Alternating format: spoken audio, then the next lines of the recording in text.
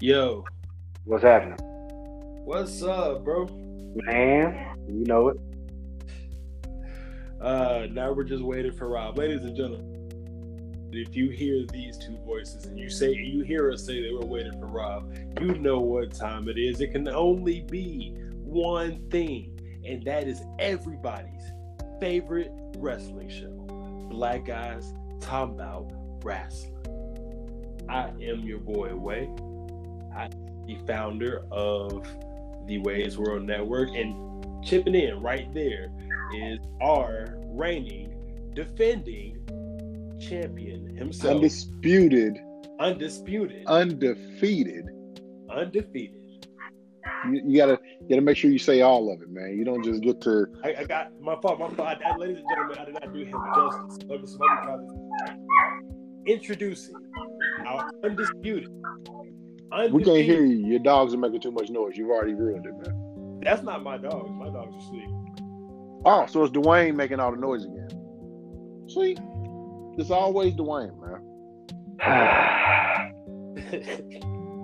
Once again, introducing our reigning, defending, undefeated, undisputed BGTW World Heavyweight Champion, the realist himself, Rob.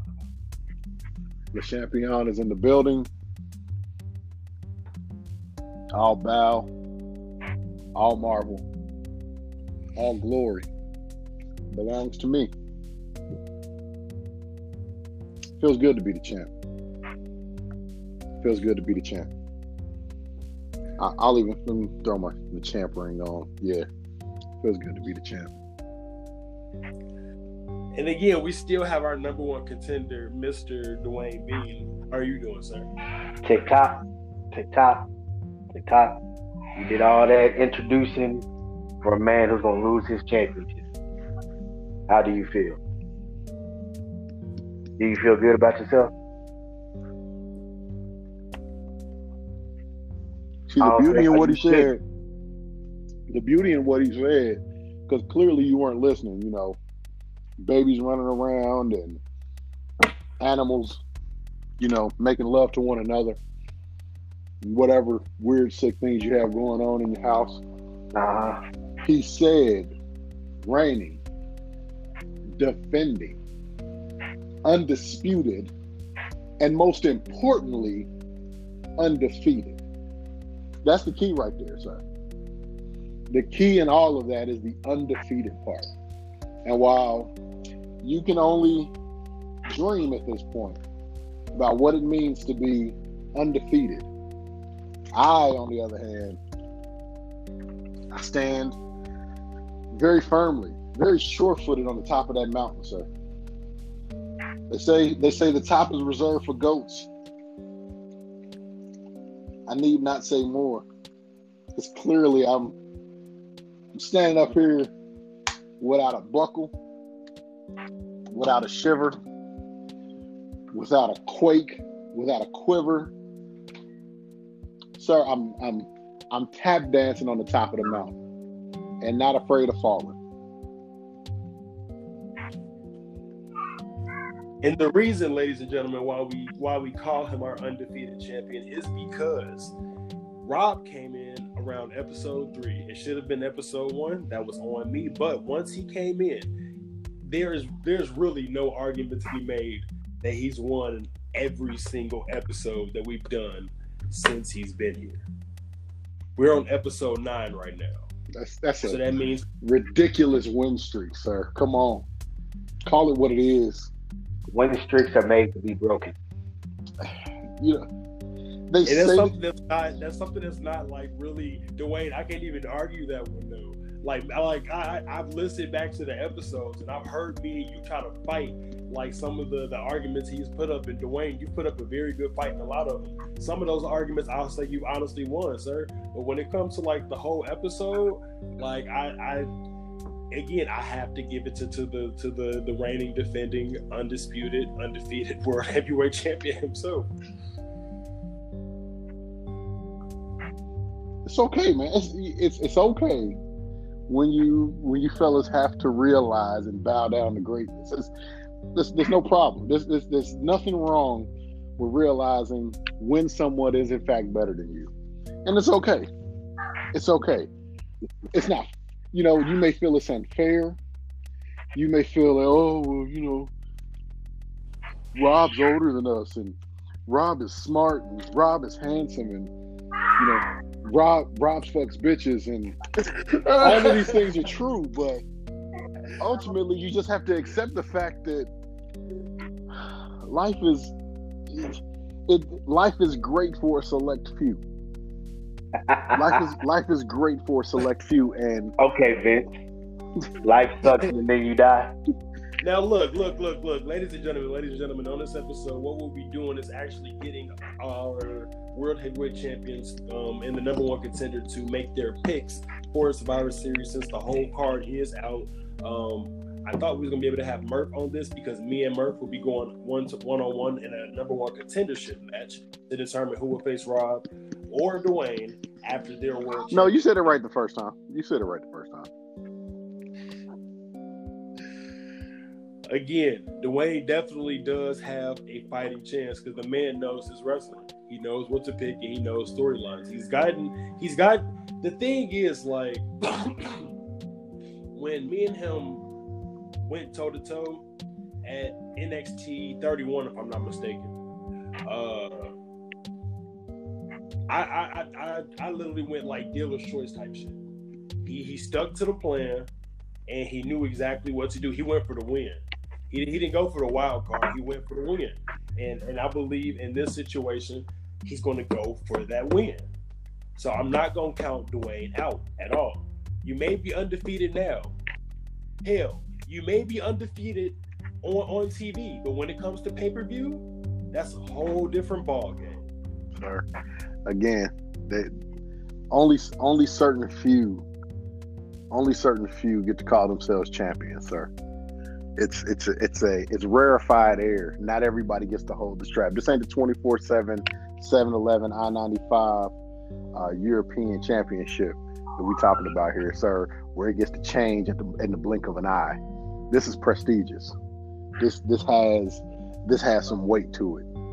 So what we're looking at and what we're understanding is, despite all the rhetoric, at the end of the day, you're talking to and that's real. I don't have to say anything else after that.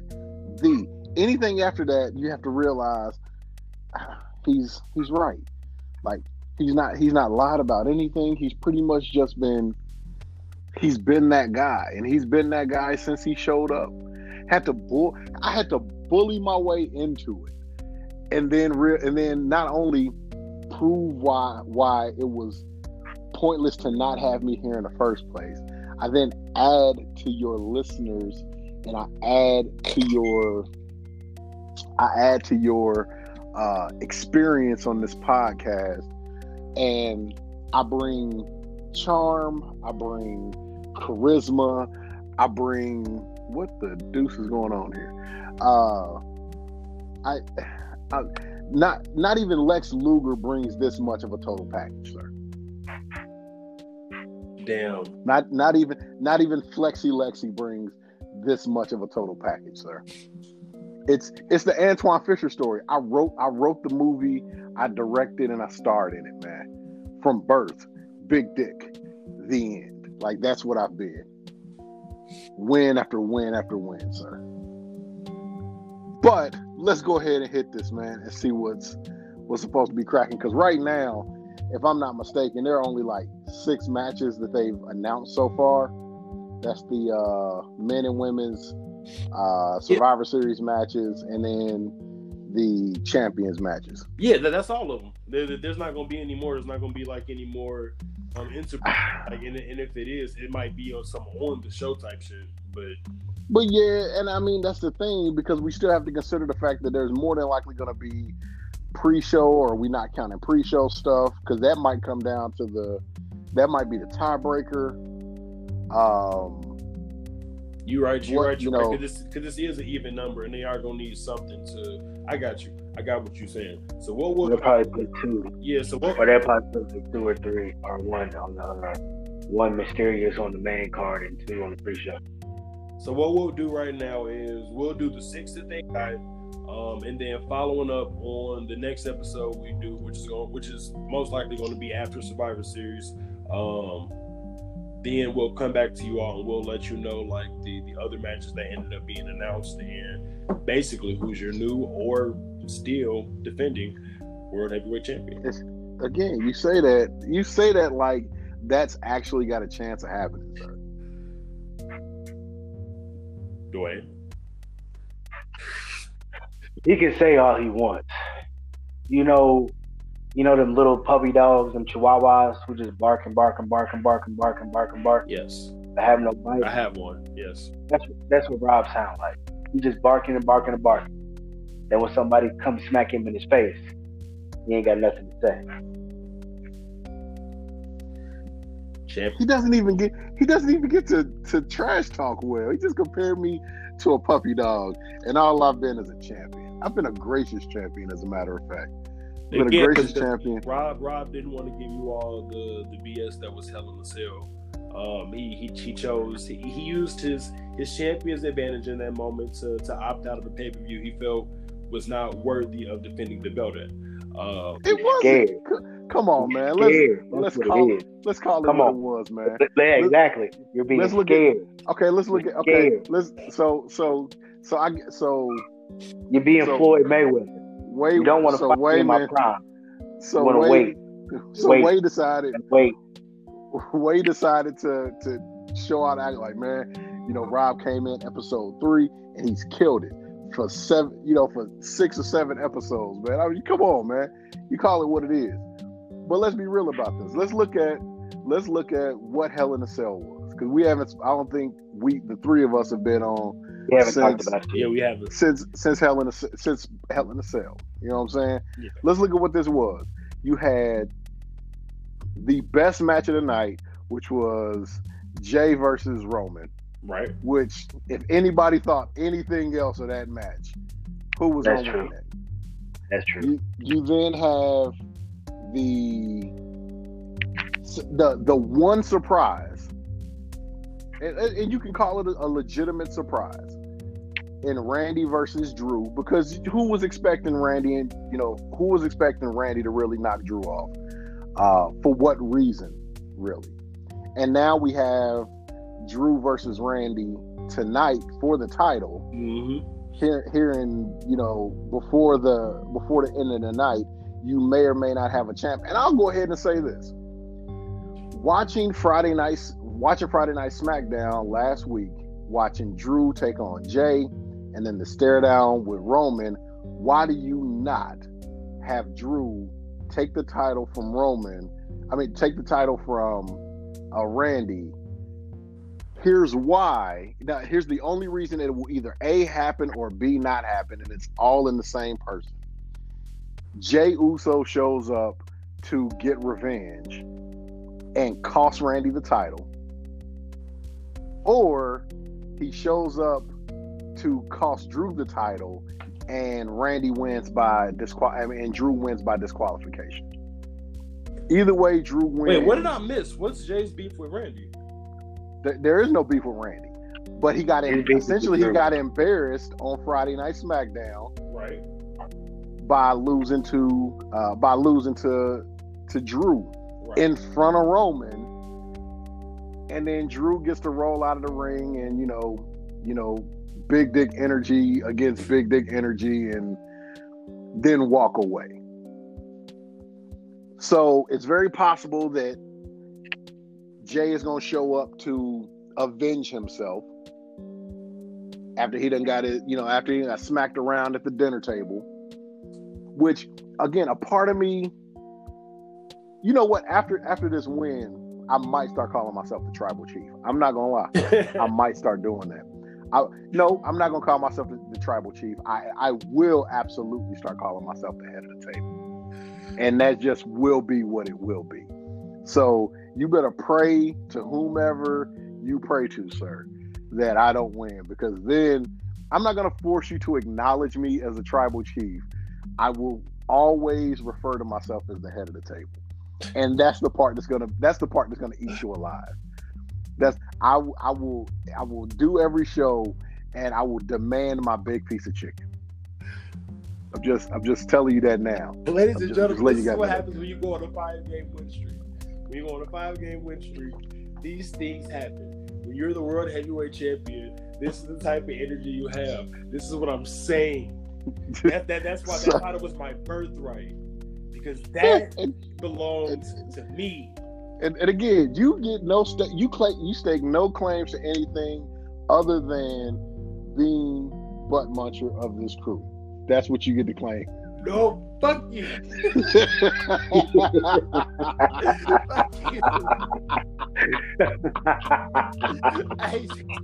That's your new nickname.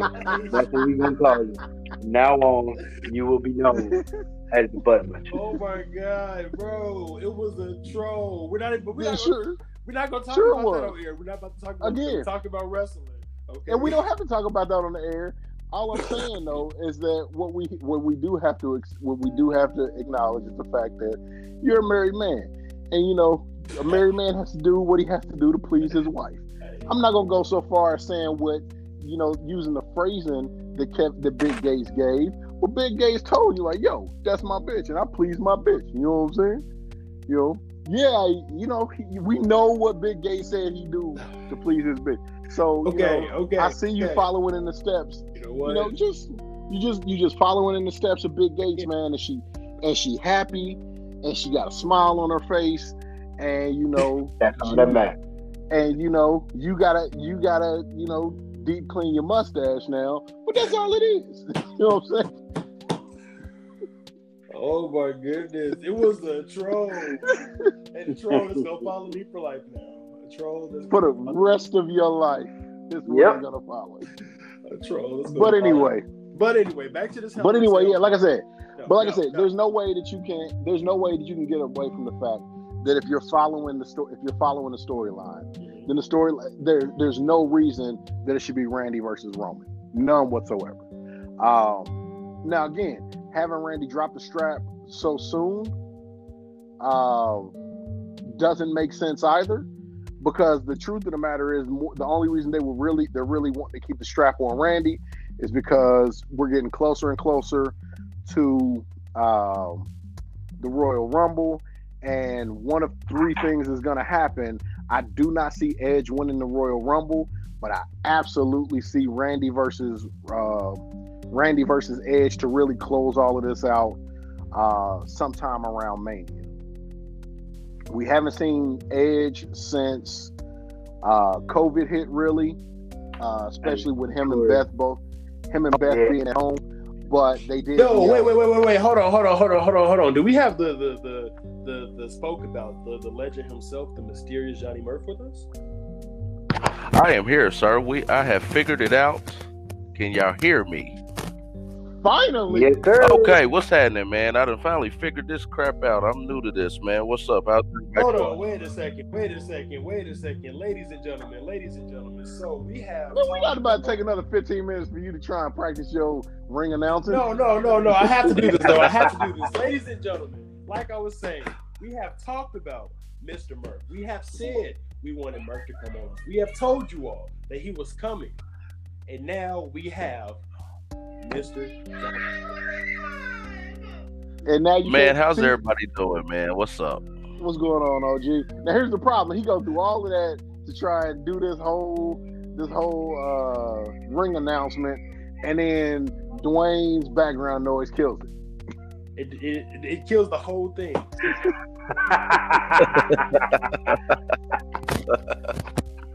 You know what? Hey. So we're starting to go for all the listeners, man. We're starting to GoFundMe for Dwayne to have a soundproof man cave so that he can have someplace where he can go when it's time to record.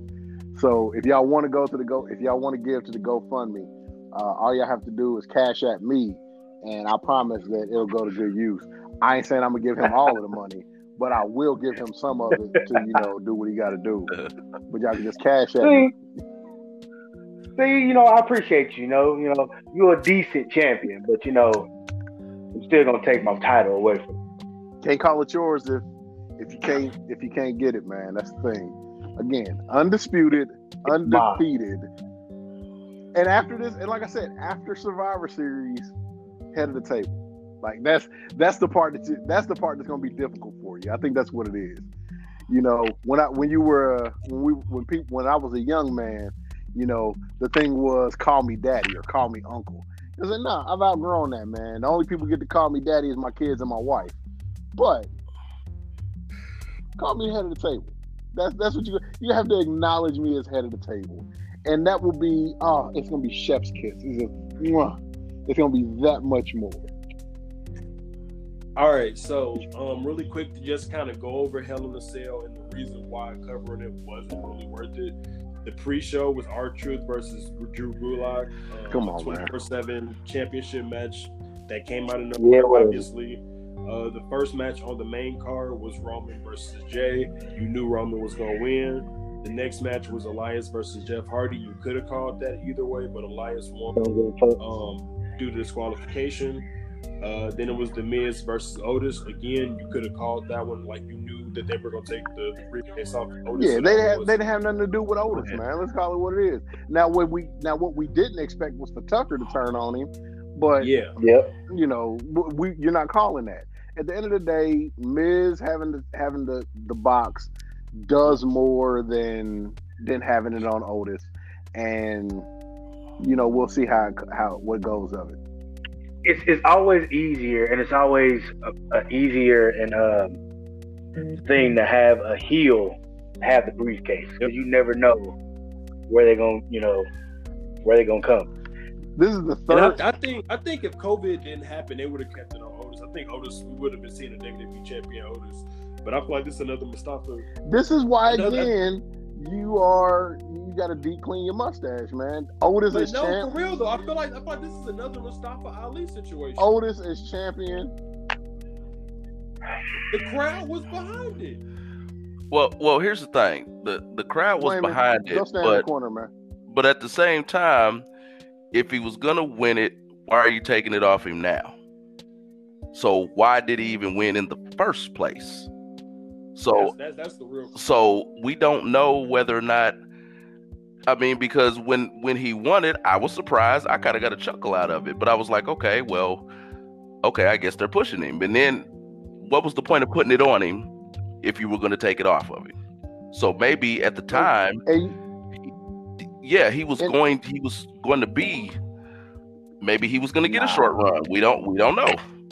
Here's what I saw happening. Here's what they probably were leading up to, and they ultimately had to squash it because COVID went on longer than it did. Because we forget. I mean, we act like he won Money in the Bank in front of a crowd.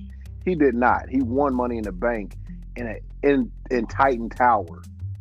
You know what I'm saying? And they had not split up the team yet. So more than likely what he was going to use that for was for Heavy Machinery to get a SmackDown championship. No crowd there. There's no reason to really push the team. And then you end up splitting them up. So what purpose does he have for really having it anymore? Nobody has ever used Nobody's ever used Money in the Bank to go for a secondary title. They've never used it for Intercontinental title, U.S. title. It's always been for World Heavyweight title. And if that's the case, they're not putting the strap on Otis.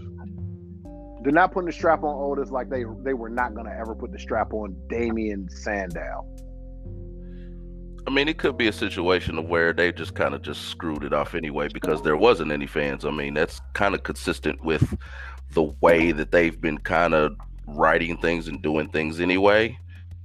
We got no fans, so let's just do it this way. Let's just do it this way. I disagree. I mean, at this point with the writing, granted, writing for WWE has suffered for years, primarily because they are using Hollywood writers to write wrestling storylines, which is not the best thing. The Hollywood writers are really there to get more information so that Vince can do more stuff on avenues like Netflix, where he did You know, where he did the movie with the kid that was a wrestler, or writing for the Big Show's TV show, which was actually pretty good, and doing more stuff like that. But as far as pushing an actual storyline, the only persons who are doing anything halfway decent as far as wrestling storylines are whoever's writing down at NXT, and Paul Heyman leading or influencing what's happening on SmackDown. Outside of those two things, Raw has been what I don't want to call it trash because I still watch, but Raw has lived off its own rep since 2004. Yeah, Raw's been the flagship show for almost 20 years. Yes. And that's all they've been living on. All the red brand, longest reigning episodic TV show in world history. Yeah. You know, that's the only thing they've been going on. But the one thing I can say, that Fiend Alexa, whatever they're doing with the Fiend and Alexa, I'm getting involved with. I like, you know, I like what they're doing, and you know, and with them. And the only reason why I don't think they're gonna take the title off of Randy is because of that. Is the Fiend interfering with that match? Because you got so many different options on that. You got the Fiend with Randy, you got Drew with Randy, you got Jay with Randy. I'm sorry, Jay with Drew. You got Roman with Drew. So it's like, where do you go? Do you go? You keep it on Randy and let Fiend and him and Fiend go what they need to do? Or do you take it off of Randy and have Drew and Roman go? Here's where I will counter you. I'm not gonna flex on you, but watch whatever. But watch how I flow, right? I got you. One, the Fiend has proven that he doesn't need a strap to win to be relevant. I give you that. So taking the strap off of Randy for the Fiend is unnecessary. Having the Fiend interfere and causing Randy to lose the strap, that's something different. Again, however they're going to run, whatever they're going to do as far as the Fiend is concerned, he's literally a wild card. What Bray does is he could pop up anytime, any place, exactly, and make it make sense. And it will always make sense because of that. So that's why you don't have. So that's why him necessarily being in the title picture, he's always technically in the title picture, but he doesn't have to be. So that's not a title issue with Bray or the Fiend as far as Randy is concerned. What they're doing with Bray, with the Fiend, and with Alexa, because everybody, of course, is calling her Sister Abigail, but that's not who she is. She is something completely different. And what she's doing, I is gonna be kind of cool because they weren't doing anything with Alexa in the first place, and she's always been better as a heel.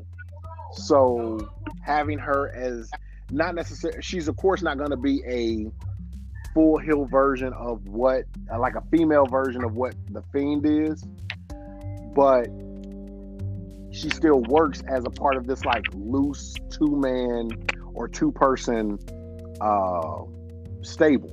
You know what I'm saying? He doesn't need another Wyatt family.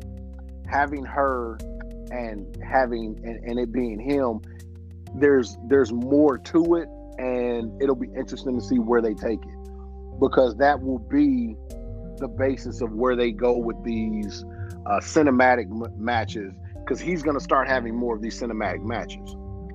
What he did with, I don't care what, here's where I part with my dear friend Jim Cornette. I don't care what anybody says. What he did with John Cena, when you understand the match, was outstanding. No, it wasn't a wrestling match, but what it did as far as essentially retiring who John Cena is. Because have you seen John Cena since that match? Nope. So essentially, he got to retire John Cena, and that be what it is.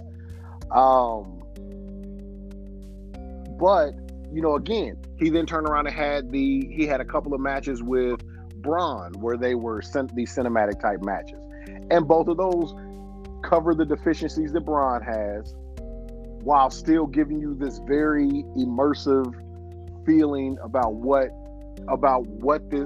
wrestling or fighting the Fiend is going to be like for people. Unlike what they did with Finn Balor, where Finn Balor turns into the Demon, and the Demon is just, this amazing, indestructible force when he comes to the ring. But yeah, so with Randy and the Fiend, I don't see that being an issue. It could be the reason that Randy drops the strap to Drew, but there's money, there's eyes on watching that match if it's Roman and this new Roman versus Drew McIntyre or versus Randy Orton. Randy's not going to have as much time to really build anything towards Roman, and so he's not really focusing on it. Yeah, it'll be a good match because Randy is just that damn good. He doesn't need to really build. He doesn't need to build the match with Roman, but power and looking at how violent the match would be, I put all money on seeing that over Randy versus Roman, because Roman will essentially go all tribal chief and essentially try and go.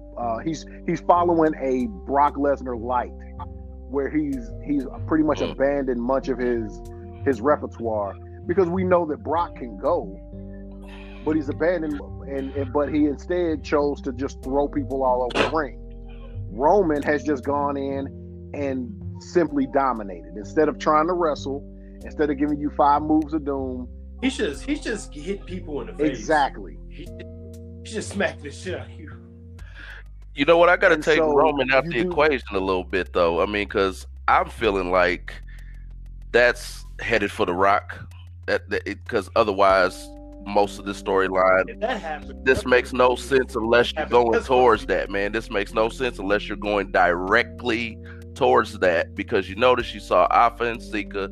You have not seen Rikishi yet. So chances are Rikishi pops up in this whole thing the closer we get towards Mania, and then bam, you get that. There's no point in going as far as they have with this family thing and this tribal thing without including. They've already included Romans. They've already included Alpha and Sika. We have not seen Rikishi. We have not seen The Rock for kind of the other side of the family. And when Jimmy come back, Jimmy's gonna be the next right. one that has. So I don't think they're gonna go that route. Not bringing Jimmy in, and I don't think they're gonna bring Rikishi in. But I'm gonna let you finish, Mark, before I have to destroy it. I mean, it to me it makes sense if we're for storyline continuity. What's the perfect way to kind of bring Rock in? Of course, we're fans. We all know. Of course, Roman's going to go over. He has to go over. This isn't important for The Rock, but I mean, as far as the end of the storyline, I think it's pretty good. And it's like you can't stop it at. It's almost like I feel like you have to go Roman and Rock in order for this whole story to be totally dope. Well, that's the thing. If there's no fans, they won't go there. They have to get the COVID situation. Exactly. So you're not going to get that. I do agree. You're not going to get that for another year. You're not going to get that for another year or two. But here's the thing. Here's why also I'm here. I want to get my thought together. We get it. He's pushing this. I'm head of the table. I'm tribal chief. And you would think that, The Rock's going to come in, and The Rock's the real tribal chief, and The Rock's the one that's going to, be, he's the best, but you're building it towards, like you said, Johnny, it's a blow off. It's not even It doesn't even really mean anything. I would rather they bring in Rikishi's youngest son, who's currently wrestling independent, and who is Jacob. a true psychopath. And he's a true psychopath. Didn't he sign an extension with MLW though? I'm not certain. He may have.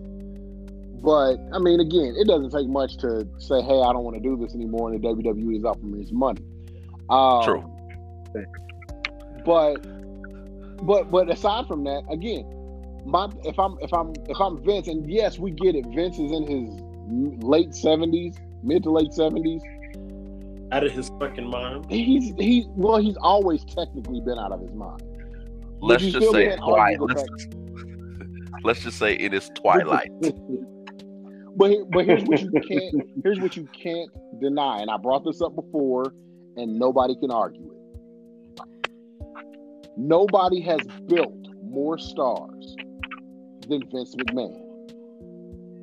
Nobody has built more and bigger stars than Vincent Kennedy McMahon. Argue with your mama, you cannot argue that fact. Anybody who is anybody has come through the WWE and has been more famous for it. Now, there are outliers and exceptions.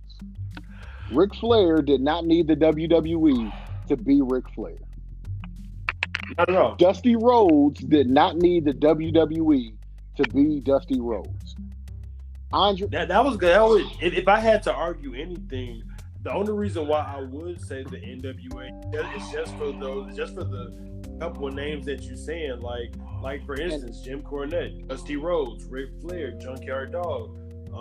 Let's be Harley real. Race, Let's be real. The Briscoes. Let's be real. Those are all names that we know because of the work that they did in WWE. Yep. The Briscoe brothers. Come on, the man. monopoly that Vince took over. I mean, the monopoly that Vince made those guys household names. Yes, they were famous in the wrestling world. Yes, but I would know they had to come over. I don't necessarily have an argument against it. I mean, I agree, but at the same time, I give a little bit more credit to the guys who actually perform the characters. Because certain things, you're absolutely right. The gimmick, there's certain gimmicks that you can't give to anybody else. That you can't give. Again, when we name people like Dusty and Rick and Andre the Giant and stuff like that, those aren't gimmicks. Those are those people. Right. Ric Flair. Yeah. Ric Flair is Ric Flair turned up. Right. Just like Steve Austin. I forgot what his real name is, but it's Steve something. But I think it's Wood. Well, no, he changed his name. He's now legally known as Steve Austin. He had to legally change to Steve Austin. But Steve Austin is whoever his real name is turned up to 10. The Rock is Dwayne Johnson turned all the way up.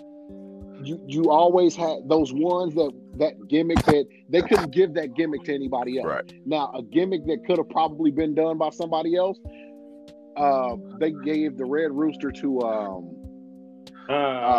what is? Damn it, I'm mad. Terry Taylor. But Terry Taylor was supposed to be the $1 Million Man. Right. Yeah, I've heard that. Yes, that is absolutely correct. When I think of Vince, that's interchangeable. When I think of genius Vince, I think of probably Kurt Angle. Because Kurt Angle had everything it took athletically, but it took Vince to say, "Hey, you're going to come out and just be a total jerk. You're going to brag about your gold medals. You're going to talk about all this. You're going to talk about the fans. You're going to do all that, and it's going to be amazing." And I remember I've seen stories where Kurt was like, "Well, guy, like, no. We're going to work this the other way." So, I mean, I agree. It's just, I like it's character driven. A lot of it. Some of it is Vince. Vince has he's done his good things though. I can't even front. But even in the people that people hate that they claim that they hate, people boo John Cena out the building. they try and boo John Cena out the building. Oh, it's, John Cena sucks, and you want to, half of the crowd is let's go Cena, the other half is Cena sucks. Vince will push a guy, and you'll think, oh, that guy's terrible. Why is Vince pushing him that way? We wouldn't be having this conversation about Roman Reigns right now if it wasn't for the fact that Vince was trying to push him as a white meat babyface. That's why I love what they're doing right now with him. That's why I love exactly what they're doing. But it's like, damn, y'all couldn't have done this literally 2 years ago. Literally, they could not have. This literally would have been hot. Like, this is the thing that would have been hot now. It would have been hot 2 years ago too. He didn't know how to do it. That's what people are forgetting. People act like Roman Reigns knew what the hell he was doing when he was with the Shield. That's why he was the big, quiet, stupid one. He can't. His promos, people are like, oh, Roman Reigns promos. People are forgetting this is the same Roman Reigns that was forgetting his lines in the ring. Yeah, they let Dean just 2.5, 3 years Dean and Seth were talking way more. They got to talk way more. He was usually the last guy, and his stuff was really, really short. Really short because he couldn't get it. Still learning. But now think about it. He was coming down. He was with the big wrestler voice and talking this way. And now what does he do? He damn near whispers. He's whispering now. His actions are speaking louder than his words. But he's always had his actions. He's always been a physical specimen and been able to go in the ring. That's why they gave him. That's why they brought him in there and let him break Royal Rumble records. Oh, nobody's thrown out this many people. And then, Roman just threw out 14 people or 12 or 13 people. And they didn't break that until they let Brock do it. Fans were just fine with Roman until they had Roman go over Daniel Bryan. Then we all then everybody got pissed off. Then everybody was like, okay, boo, we hate this guy. It wasn't even when they let him go over Daniel Bryan. It was that Royal Rumble. Exactly. When Daniel Bryan wasn't even in that motherfucker. When he wasn't even in that Royal Rumble. That was the stupidest thing they could have done. Everybody was chanting Daniel Bryan. Give him the title. He never lost. Him versus Brock at WrestleMania. No, it's not. Right? It's fucking self. I don't care what anybody says, and I'm a Daniel Bryan fan. That is not money. They had a great match in Survivor Series. They had a great match. When they finally it was the same old match because the same with Daniel Bryan, he had with AJ Styles, he had with Finn Balor. So it was turned into a bit of a trend, but all three of them were still pretty good, but they all were kind of the same. They were exactly the same. Because that's the only way that you can do a match of that size. Brock Lesnar is 6'3", 300 and some odd pounds, and Daniel Bryan is 5'9", 5'9", 180 pounds each. Let's keep it real though. Brock could have been a little bit better in all three because I felt like he sold more for Balor in the Balor match. He sold more in the Balor match for people he respects than he did in the Daniel Bryan or the AJ Styles match. It seemed like it's just because no, in the Daniel Bryan match, he sold perfectly. He didn't need to sell more. He sold. I just felt like he sold more in the Balor match. He sold more because he sold his rib. Balor's got the coup de grace, and it just seemed like he was selling better for Finn Balor. And maybe even AJ Styles more than the Daniel Bryan match. Because out of the three, I'd say the Daniel Bryan match was the worst one, even though they're all the same. But Brock has a thing because they both like AJ and Balor both wrestled in Japan, and I don't think Bryan did anything if much in Japan. And the style of wrestling that they go, Brock is still very physical. Yeah. So AJ and Finn could be more physical with Brock, and that's why those matches looked the way that they did versus Bryan, who was clearly still dealing with his own personal injuries and just couldn't. You can't be as physical with somebody like that.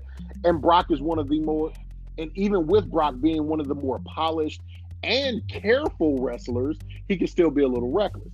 He dropped Dean on his head a couple of times.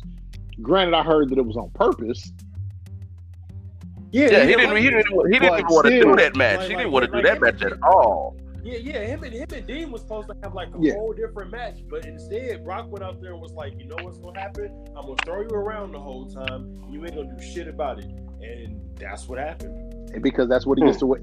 That's why. But again, that's still mad dangerous.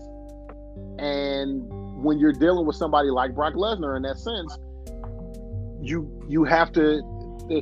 I get it. At the end of the day, there's always going to be a bit of there's going to be a bit of that air of danger because you don't quite know what he's going to do, if he's going to do what he's supposed to do or not, because that's just the way that they've sold him. But what we also have to deal with is the fact that even in understanding that about him, there's a respect that you have when you step in those ropes. And if we've talked about a match and the match is supposed to be a certain way for whatever reason, follow the damn match. Let us feel the crowd and say, "Oh, damn, this ain't going the way that it's supposed to." Don't just get out here and say, "Nah, I decided I want to do something else now." That's all I'm saying. But let's get to this match shit, because that's what we said we was gonna do. So, let me go ahead and I guess now, Really quick. Let me finish up Hell in a Cell. So basically, the ending of Hell in a Cell was we knew Sasha was going to beat Bayley. That was going to happen. Then there was a surprise U.S. title match between Bobby and Slapjack, who if I'm not mistaken, is formerly Dominic Dijakovic. No, because that was a small. That's Shane Thorne. It's Shane Thorne. TMC won. Shane Thorne. Okay. So my fault, Shane Thorne, formerly known as Shane Thorne, and then Bobby obviously was gonna win that, and then like we talked about in the beginning, Randy beat Drew, which was really, like I said, out of all 7 matches, like as a matter of fact, out of all 6 matches, because that's how many it was on the main card. Out of all 6 matches, 2 were debatable. 2. So there was no point in covering Hell in a Cell. So him using his champion advantage, I feel like it was necessary. It was necessary. I tried to push for him to defend the title at Hell in a Cell, but he chose that, not to. So now, as we get to Survivor Series, we're going to go one by one with these matches. Like we said, the card for Survivor Series here on BGTW is in the World Heavyweight Championship main event. We have the realest Rob versus the villain DB, and on the undercard for the number 1 contendership, you have me, the young blood himself, Way, versus. I think we should change your name officially on the podcast to Lil Gates. No, again, I choose my kid. I think we're gonna start referring to you as Lil Gates. BM. Right now, I'm an under guy. I haven't come up with a gimmick yet. I'm just working matches. I ain't got my gimmick yet. I'm just being thrown out there. He's very I'm very horrible, right? I don't have a gimmick right now. When I come up with it, you guys will be the first to know. All right, so in match 1, you got Team Raw, which is AJ Styles, Keith Lee, Sheamus, Braun Strowman, and Riddle, which is the stupidest shit. Oh, God. Fucking Riddle. But versus Team SmackDown, which is Kevin Owens, Jey Uso, King Corbin, Seth Rollins, and somebody else that's to be determined on this coming of SmackDown. What do people got? I'm going Team Raw. I think that even though they've diminished Keith Lee because he's just lost in the sauce on Raw, he's still Keith fucking Lee, and I'm paying. There's too much on the Raw side for SmackDown to overcome.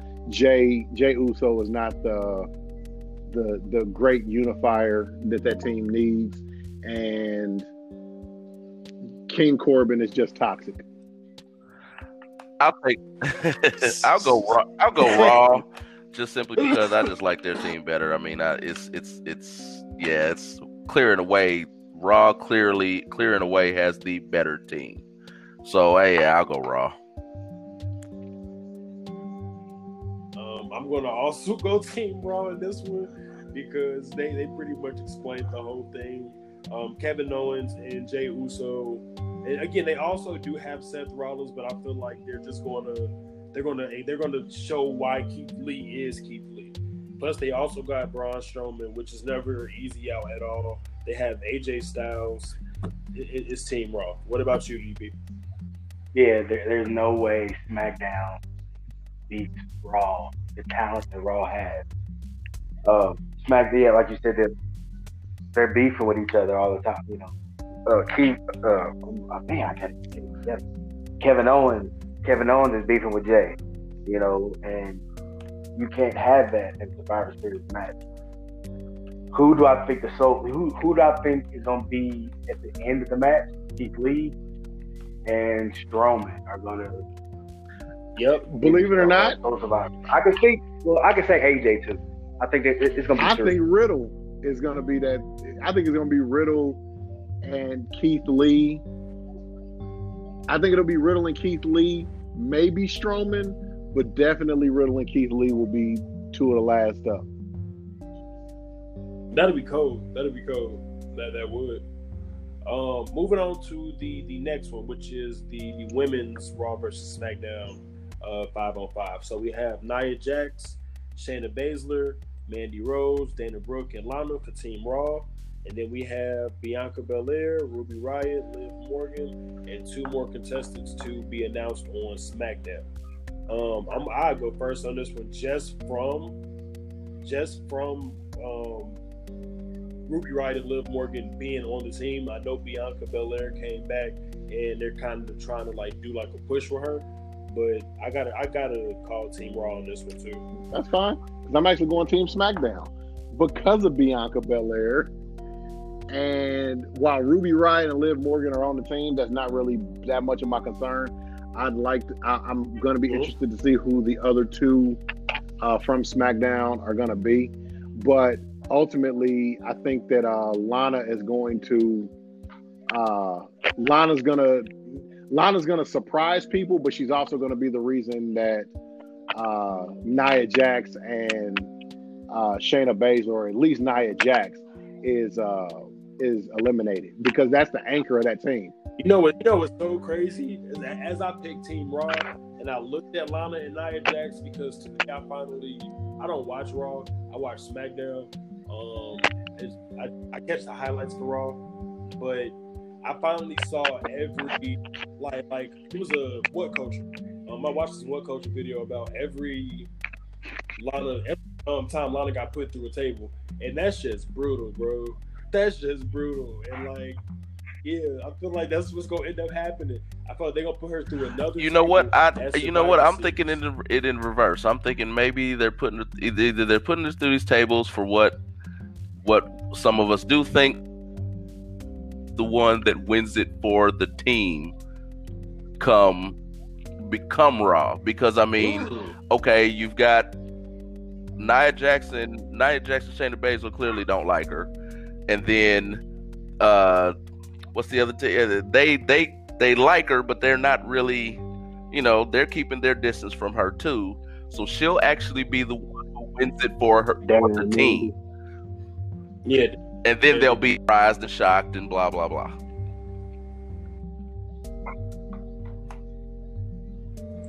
Bianca's going to take out Mandy. Bianca's going to take out Dana. I think Bianca's going to take out Shayna. That too. Ooh. That too. Yeah, Bianca's going to take out at least 3 of them people.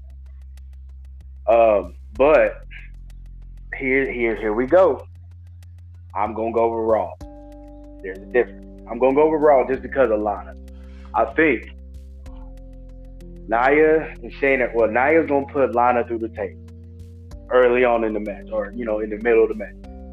We're going to count Lana out.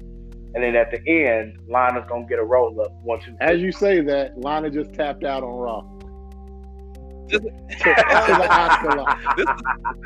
And they're already clearing the table to put her through the announcement table. No, not again. Run. Like, why are you sitting in the middle? Hey, quick question, real quick, because I'm a Mandy Rose fan. So when she comes out and her music plays, I tell everybody in the house to shut up. Mandy Rose is walking down the aisle. I need everybody to shut up. I need everybody to be quiet. Mandy Rose is walking down the aisle. You can at least shut him up for somebody good like Naomi.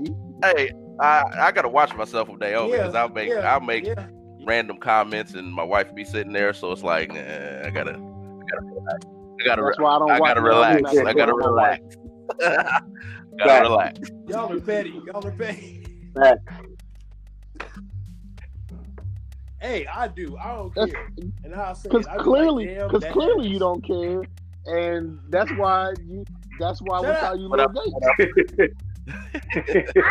All right, moving on. So we have 3 for Team Raw, and we have 1 for Team SmackDown. Coming in the third match, we got Bobby Lashley versus Sami Zayn. Doesn't Sami defend the Intercontinental Championship on Friday night? Because I believe. I know he just defended against Apollo. Right okay. Yeah, that's Bobby Lashley clearing the way, unless Sami Zayn's gonna come up with a clever way to cheat. Yeah. That's what he's always done, if he does though. some Sami shit, then okay, Sami. But technically, there would be no reason for Sami Zayn to go over Bobby Lashley right now, just because the Hurt Business is the truth. So you don't want to fuck that up in any way, shape, or form. By the way, quick spoiler. One of these like little wrestling sites. Again, spoiler alert. If you don't want to hear this is about tonight's Monday Night Raw. Close your ears. How about let us watch it? No. Why you gotta be I was gonna try to watch man? it, but I was gonna try to watch it as I'm talking to you guys, but my wife ain't having it. She's not having it. So I'm watching it right now. But somebody can tell me who the hell this Taco Fall nigga is on AJ's side. That's his bodyguard. This nigga is 9.5 feet tall. Hey, he hasn't said anything. Literally done nothing but stand there and look scary. He hasn't hit anybody. You don't know if the boy can throw a punch. He hasn't said anything. Nothing. He's literally stood there and hasn't said a word. He's there. And presence. He's been in NXT for years. I didn't realize he was as big though. Like I know AJ's small. AJ's like 5'8", something like that.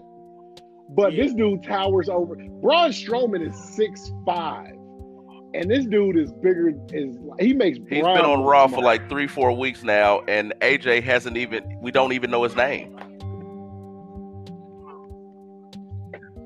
And in every single match, AJ has not lost a match since he's shown up. Again, like every single time one of AJ's opponents like see him, they like get stunned. Boom, 1, 2, 3. Like every single time.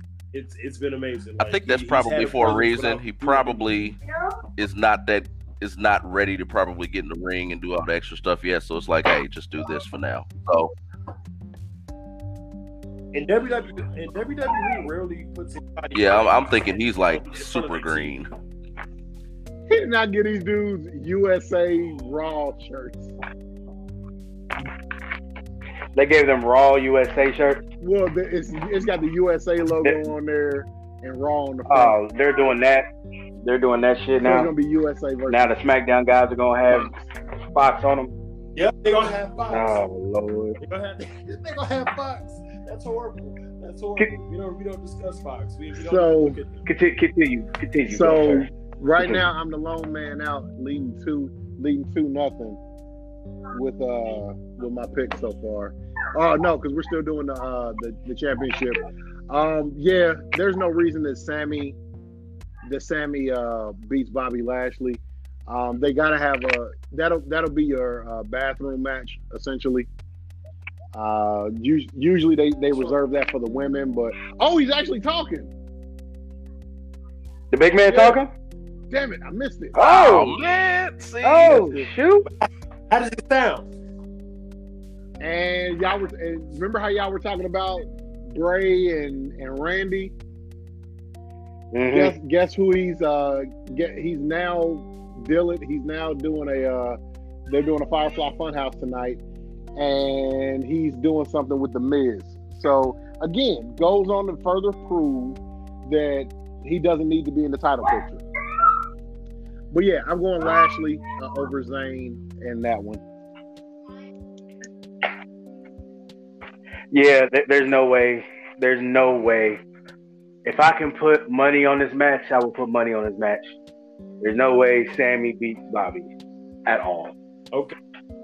So that's 4 Lashleys. So just Over there sharing the COVIDs.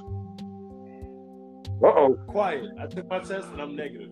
I already had one. I'm negative. I don't have COVID. Like I was saying though, just to recap our picks so far, me, Murph, and Dwayne have all picked Raw for the men's 505 and women. No. Did somebody pick? I said I me, picked Dwayne, Raw and for the men's. We went all four. I'm getting to you, Rob. I'm like you. I got you. Me, Dwayne, and Murph picked Raw for the men's 505, Raw for the women's 505. Picked Bobby Lashley. Le Champion himself picked Raw for the men's 505. You picked SmackDown for the women's 505, and you picked Bobby Lashley over Sami Zayn. Correct? All right, moving on. So the next one is the tag team inter-brand match with the New Day versus. Oh man, it's kind of a toss-up because I feel like the New Day is going to go over, but I really feel like the Street Profits should go over. Tell me why they should go over. They should. Because I'm not Well, I why mean, they should. at the end of the day, I mean, okay, even though they took Big E kind of out the group, personally, I'm tired of seeing them with belts, with the tag team belts, honestly. So it's like, oh God, don't give me that again. So I would like to see the Street Profits go over because they're the young and up and coming team. I actually like them. I mean, other than the corny stuff they were doing at first, but I think they're a legit tag team if booked correctly. So, I mean, I like the Street Profits, so I feel like they should be the guys to go over because they're I view those guys as one of the new faces in the tag division. And the New Day would be doing the honors, so they say. For a while. Yeah, I can agree with that because that's kind of like the same kind of thought path that I was following. Their booking, like I was saying before, kind of irritated me for a little bit though, just constantly seeing them versus Andrade and Angel Garza because the Raw writers didn't really have shit for them.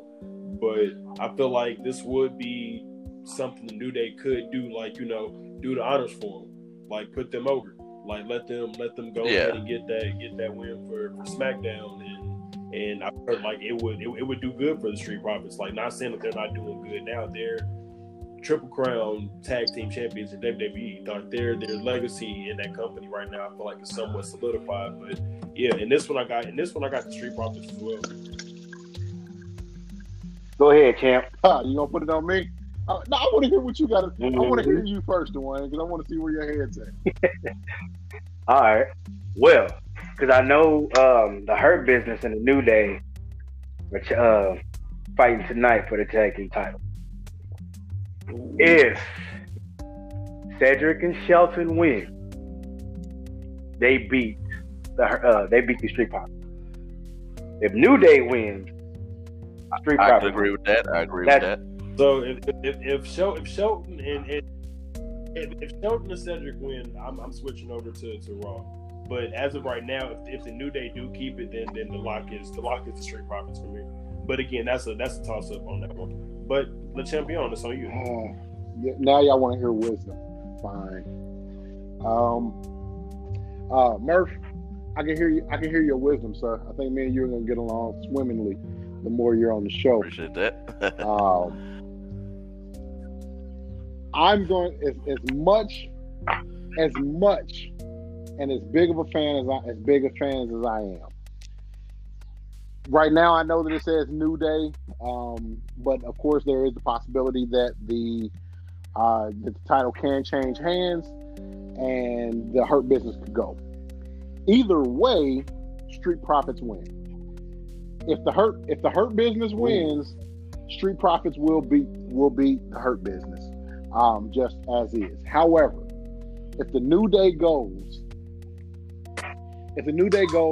and it beats the if the New Day wins tonight and ends up going to Survivor Series as champ, they will lose to the Street Profits because of Big E. Oh, Whoa! Don't try changing y'all's picks now. okay. Oh wait, we all said Street. Well, I Profits could see I the know. Street Profits still going over against the Hurt Business because that won't hurt the Hurt Business. That'll only get the Street Profits over. But it would. Nah, No, I but- mean, I like through this whole time they were wrestling Retribution. I was like, please don't let Retribution win any of these matches because this is like the Hurt Business right now is the one thing that in WWE I'm just like praying like, y'all please don't fuck this up. Please don't screw that up. But here's the problem. Saying to not screw it up again, you're gonna have there's issues in that. One, when you're running with these 3 and 4 man stables, you can't run it forever.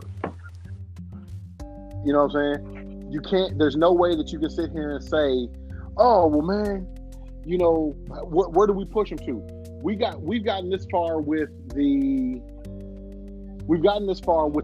New Day, and now the New Day is getting to the point where they're back to where they were originally, where people hated them and we're just tired of them. Listen to what y'all just said. You know, Xavier's been hurt. Xavier was hurt for a while. You know, Kofi is clearly not in the championship title picture anymore because Vince did that solid for PR reasons because of the 2020 year return for Ghana. And oh, damn, I got a dude who's from Ghana who works for me. How good would it be for me to send him over there as my champion? You know what? I can agree with that. So he's probably not going to sniff the title. He's probably not going to sniff the title for a while. However, everybody is high up on Big E, and they've been, oh yeah, you know, what are we going to do about Big E? And it'll be great if Big E got more serious about stuff. And truth of the matter is, while I love who Big E is and who he has become as part of the New Day, ultimately there is a bit of an edge. I do want to see him as a heel again and not just a big kind of lumbering heel. But no, and here comes the tag match now. A little bit of an edge to him. All right, But here we go. yeah, you'll have this little bit of an edge, and he brings back the 5 count. Here's what I mean by don't fuck it up with the Hurt Business, because just a personal opinion real quick. I feel like, when is the last time we saw, let alone one cool black heel? Cool. That's a dominant heel, not a cool I like heel. Mark Henry. Henry was a dominant heel. But when's the last time we had when's the last time we had a cool black heel? So that's even one guy going all the way back to The Rock. When is the last time you seen a stable of cool black heels? But they're still not necessarily cool. They are still kind Cool of as in they douchebaggy. look cool. They look cool. They look like they could fight. They come out with the suits on, very, very Evolution, Horseman-esque. I'm good with seeing that because they've never done it before with 4 black guys. They've never done it before.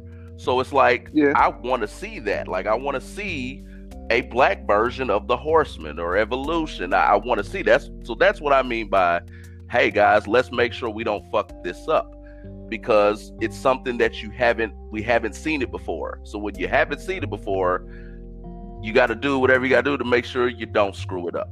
That's what I mean by. Yeah, but I also Let me pose the question. Man, may I pose a question real quick? And this is just kind of like somewhat fantasy booking, but I would like to kind of ask this question if I may. So with the whole running with the whole Four Horsemen thing, as we all know, when it came to the Four Horsemen, most of the time all of them were wearing gold. Am I correct? Yeah. Say again. Okay, so I said most of the time with the Four Horsemen, they were all wearing gold. Yes and no, but not always. It was always Flair. Not always. It was like Flair always. It was mostly Flair, but it was mostly Flair. But for a good portion, like Tully, Arn and Ole, Barry Windham, like any version. It was usually like, always Rick always, and the like, tag team championship. It was usually always Rick with the world title, and then either Arn and Tully, or whoever the other two, whoever the tag team of the group was. There was a lot of times where it was Flair the world champ and then the tag team champs. There wasn't Flair with the world champ, they're the tag team, and then the one that's left over, like Barry Windham, he had the U.S. title or something like that. It was usually never that. But I would love to see that. I would love to see that, as long as. And that's what I was about to ask. Like, so as far as fantasy booking, how would you take the U.S. title off of Bobby and give it to MVP? And how would you book Bobby to get the world championship? Or would you not? I wouldn't do this with the U.S. title at all. This has got to be Bobby Lashley with the world title, I feel like, because MVP is more like the mouthpiece. He's more, even though he does wrestle, he's the one that mainly does all the talking. So if anything, it'll be him that helps Bobby win the world title. No point in doing it at all unless Bobby Lashley is going to be the world champion out the group. I mean, so what would they? You just get it. You just get it off of him. You get it off of him, and then you go to because you're getting it off of him to put him in the world title picture. So whoever he loses to, that's that. But you're only doing it to move him into the world title situation. I can see.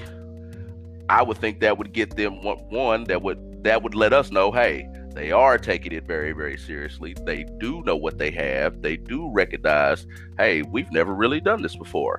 I personally, as a fan, I want to see it. So it's like, man, don't screw it up. But it'll be over, especially hopefully when fans get back in. But this is over. They're over already. I feel like there's nobody I haven't talked to that said they didn't like it. They like. No, you're good. You're good. So let me ask. My fault. Go ahead. I was just gonna say. So what if they got the U.S. title off of Bobby, and they put the WWE Championship back on Drew, and they let Drew, have his have another run, and then when they're getting ready to set Bobby, I think that's exactly. I think that Bobby should be next in line after Drew getting another run. I feel like Bobby Lashley should probably be the next guy in line, but Drew's got to get his next run first. So, but yeah, I feel like Bobby Lashley should be next. They won't run with Bobby right until after WrestleMania. So after WrestleMania, I can see Bobby winning, and then if they're gonna do it, Four Horsemen like Cedric and Shelton running with the title, the tag team title. Then what they do with the U.S. Championship, I don't know. I don't know if they bring in another guy and make it a 5-man and have MVP be the voice, MVP be the mic, and back away from wrestling. Or do they? Because I don't think the U.S. title. I don't think they should use the U.S. title. But how about adding a woman and then letting her be the women's champion? Now, technically, I mean, obviously, my number one pick would be Naomi. But since she's kind of connected to the Usos and all of that stuff, you can't really use her. So I came back to Ember Moon. But they're on different shows. Well, yeah, but I mean, if you weren't going with Bobby until way after WrestleMania, then maybe by then Ember Moon has had her run as NXT Women's Champion, and then you bring her back up to join the Hurt Business.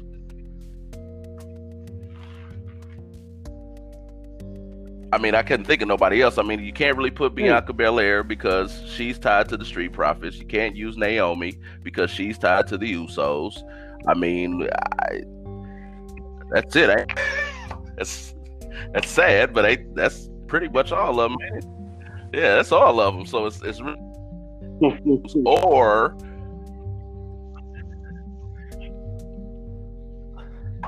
it's I think it's somebody else in NXT that's a black. Okay, they say she was Hayden from Carter that ain't or where they whatever announced her the from. They announced her there from we somewhere. go. I was like, what? I think they announced her from like the Philippines. Something like that. They don't announce her from somewhere where you say, "Oh, okay, she's small. She's little anyway." So nah. No, yeah. Well, Okay. Who's Bill from the Philippines? I don't know who that is. Hayden Carter. But since there aren't too many on NXT, she's kind of wrestlers, right, the only person that I could come up with was Ember Moon. Ember's back on NXT. They really don't know what to do with her, but I can certainly see Naomi joining up because Jimmy's on SmackDown with Jay. So I don't know, but like I said, all of these things are great. Like I said, while I'm all for seeing positive black men, or this quote unquote cool. I do see the New Day as being cool. I've never seen them as corny. And I don't think you need to be serious, quote unquote, to be respected. And because the New Day has proven time and time again that their matches are par excellent. There's never been a New Day tag team match. They make great matches with everybody. Just call it what it is. The Usos. Was there ever a bad match with the Usos? And that Hell in a Cell match, their Hell in a Cell match, quite possibly one of the greatest matches of all time. And it's probably top. You can't name, with the exception of your TLC matches, but just a tag team match in general. Find me one that tops it. Even without the weapons, that match was amazing. That's like. I was just about to say that. That's what I was about to say. DIY oh man. or DIY. That triple threat match. And then you also have to put. But you also have to say the DIY revival AOP match. Yeah.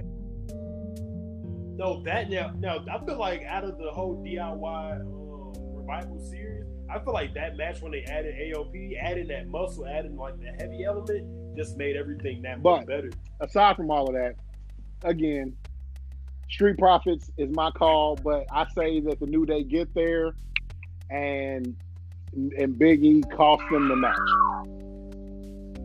He then goes dark and becomes, the Big E that we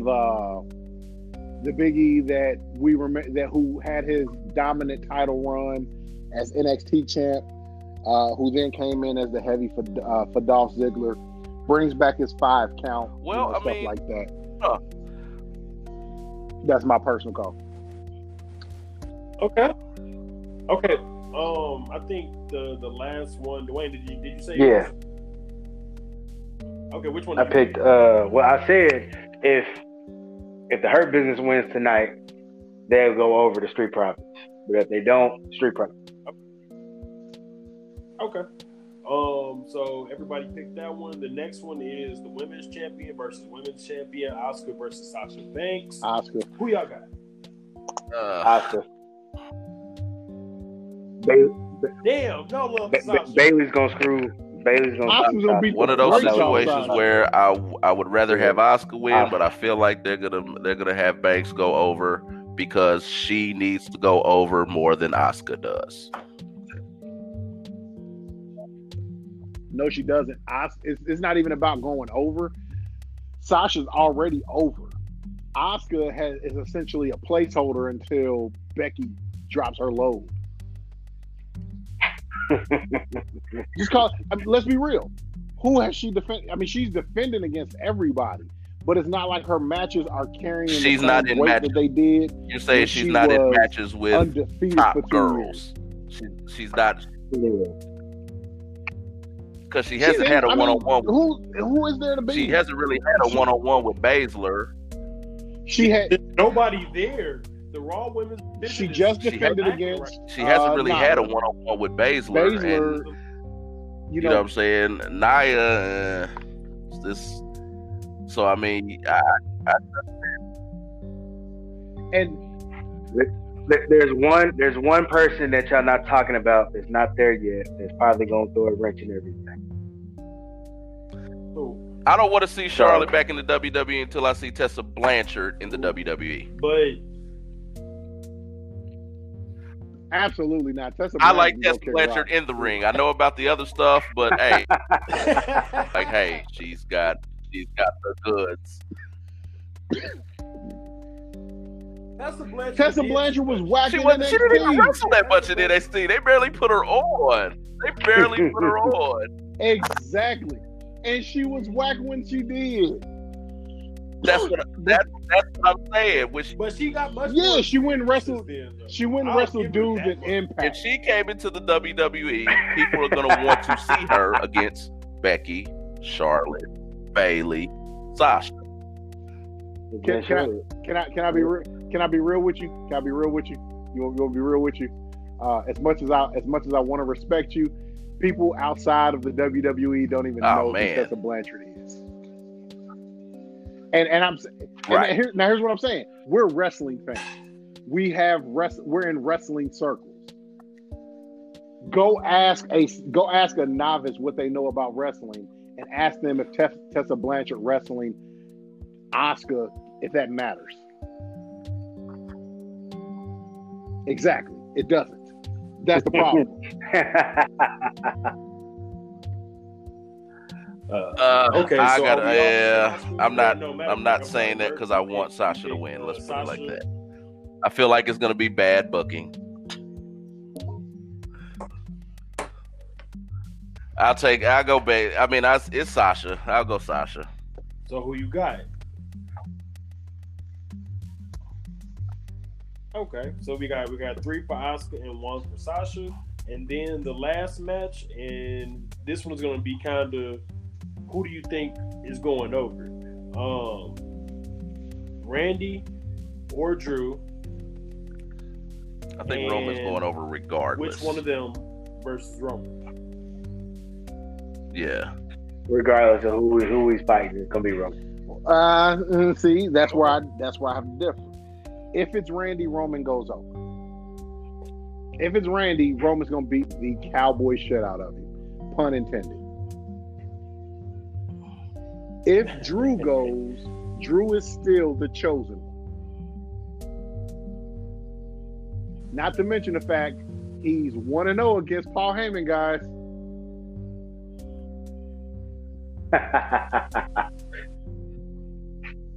Good old Lesnar. Good old Lesnar. So we got Dwayne and Murph. They picked Roman regardless. Rob, who are you? That's my problem. How about this? I will submit my pick once we figure out whether or not it's going to be Randy or. Boo! No. You can boo me all you want to, but here's what I believe in. See, every pick I've made with the understanding that this is going to be what it's going to be what it is. So I'm not going back and changing mine after the fact. So some of y'all are going like, oh yeah, well, if this person does this or if this person does this, I'm not saying that. That's what I was about to. That's what I was about to say. For like the tag team match, it's still going on. It's literally just started.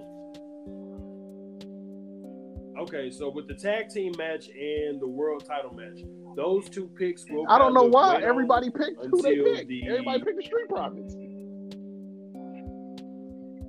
Oh, I didn't. Yeah, in one case I did, in one case I didn't. That's why I said I personally want to wait until the match is over with.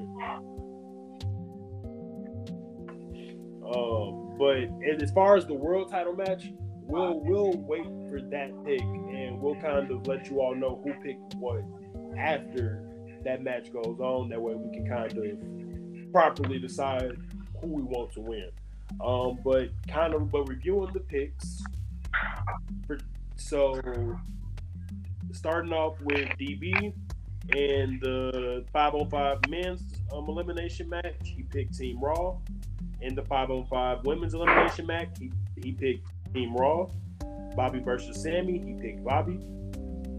New Day versus Street Profits. TBD. Who's TBD? Asuka versus Sasha. Dwayne, because he did the same thing I did. He said if the Hurt Business win, or if the Street Profits win, or if the New Day win, he did what I did. So that's why I said TBD. He picked Asuka to go over Sasha, and again TBD when it comes to the world title match. Next up is Mr. Murph. He picked Team Raw in the first match. He picked Team Raw again in the women's match. He picked Lashley to go over Zayn. He picked the Street Profits straight through. Also, he picked Sasha over I think it's Roman all the way. You can put me down for title, Roman TBD. regardless. And then, Yeah, I mean, because he's the best heel right now. So it's like I feel like he's storylines, all that stuff. Everything's come together right.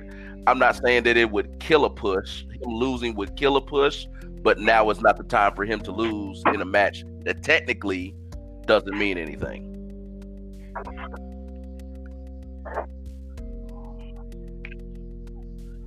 All right, I got you. And if I'm not mistaken, DB, you said Roman regardless too, right? Okay, so both of them picked Roman for that last match.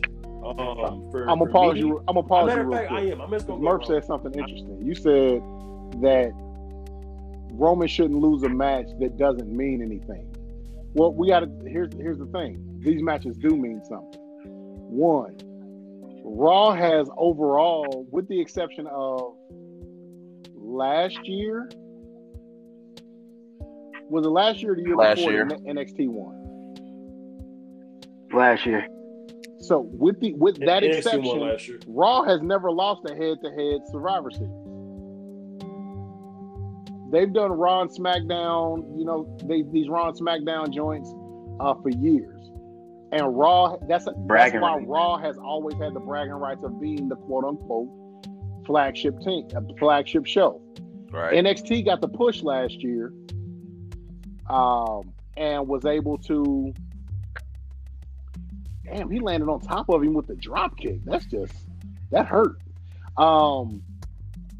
But aside from that, SmackDown has never really won a head-to-head, even with when they had John Cena as champ on the show. They've always found a way for Raw to still win out. From my picks, Raw winning the men's, SmackDown winning the women's, Lashley being a representative of Raw winning the mid-card battle, Street Profits being the Raw, SmackDown, yeah, Mom. Yeah. And again, this being 6 and 6, this is 6 matches. Yep. One of this is absolutely going to have to come down to something. Asuka represents Raw, and I really don't see Sasha beating out Asuka for that. So that would technically give Raw the 1, 2, 3. That would give them 3-2. That would give them the 3-2. Now, do you say, SmackDown's gonna tie it up and they do 3-all?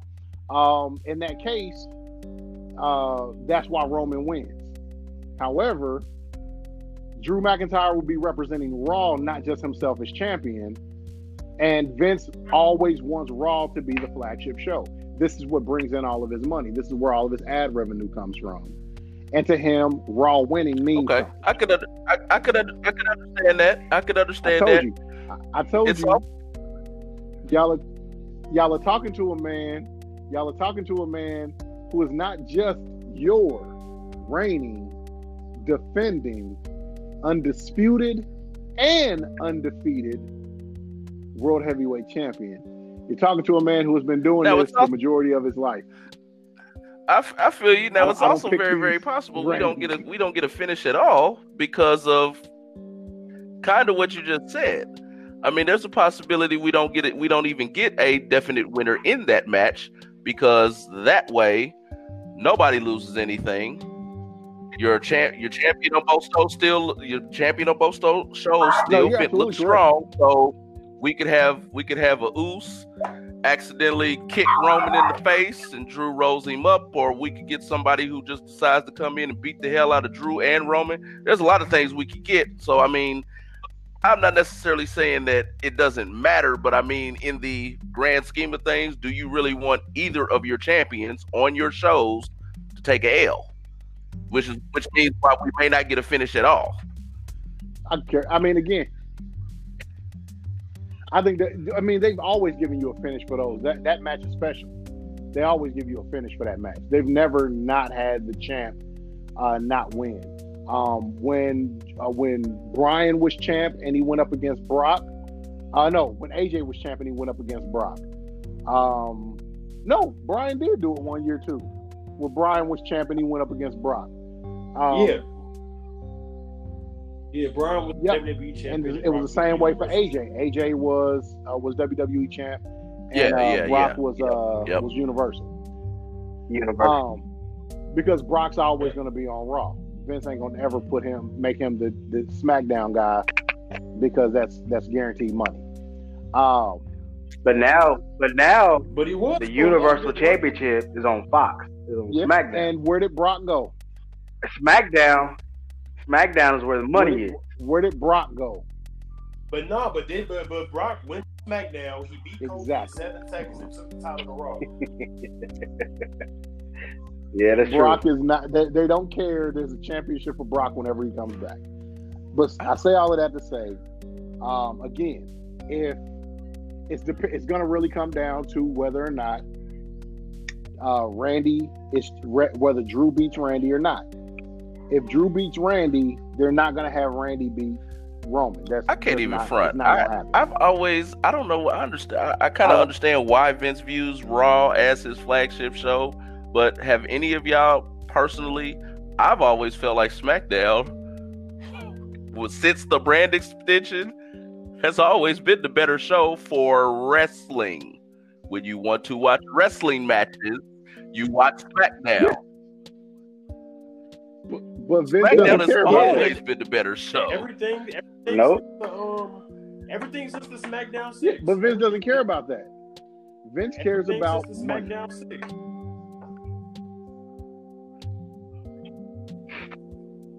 I got one more topic I want to talk about, just very briefly, I guess. Because I also had something I wanted to bring up too. Since it's the 30th anniversary of the Dead Man, and this is supposed to be his final farewell. Farewell. What are some of y'all's favorite moments of the Dead Man? One of my favorite moments from The Undertaker, I forgot which WrestleMania it was, but when he had the Ministry of Darkness theme, he had like the coat with the long ass neck. I think it was 13. I think it might have been WrestleMania 13. That maybe entrance was.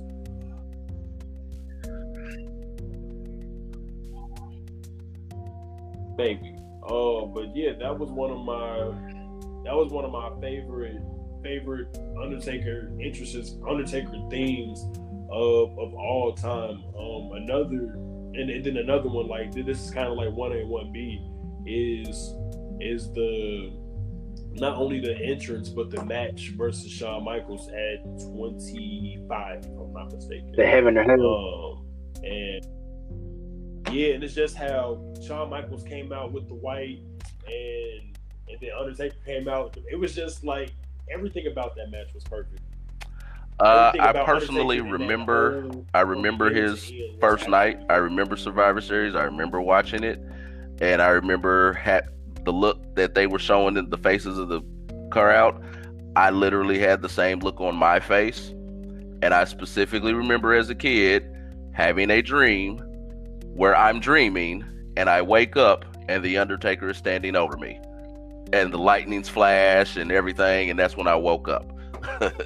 But as far as the entrances for me, yeah, the one with when they were grabbing at him, I think that's the best one. When the Druids were grabbing at him as he was trying to walk through, I think that's the best entrance. The one,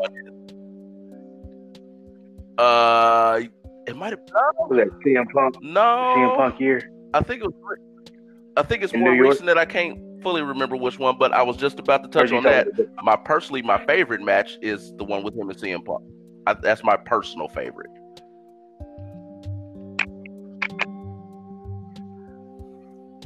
The next year, I think that was the next year. Didn't he get a concussion? I mean, but the match with CM Punk. I mean, yeah, the two with Shawn Michaels, of course, were great. The ones with Triple H, technically, because of who they are, were great. But I mean, let's be honest. I am a Triple H fan. We haven't seen him be in a wrestling match in ages, even though I am a Triple H fan. But I mean, he does no holds barred pretty much because those are the easiest matches to do. So all of those matches were great, but my personal favorite was definitely him and CM Punk.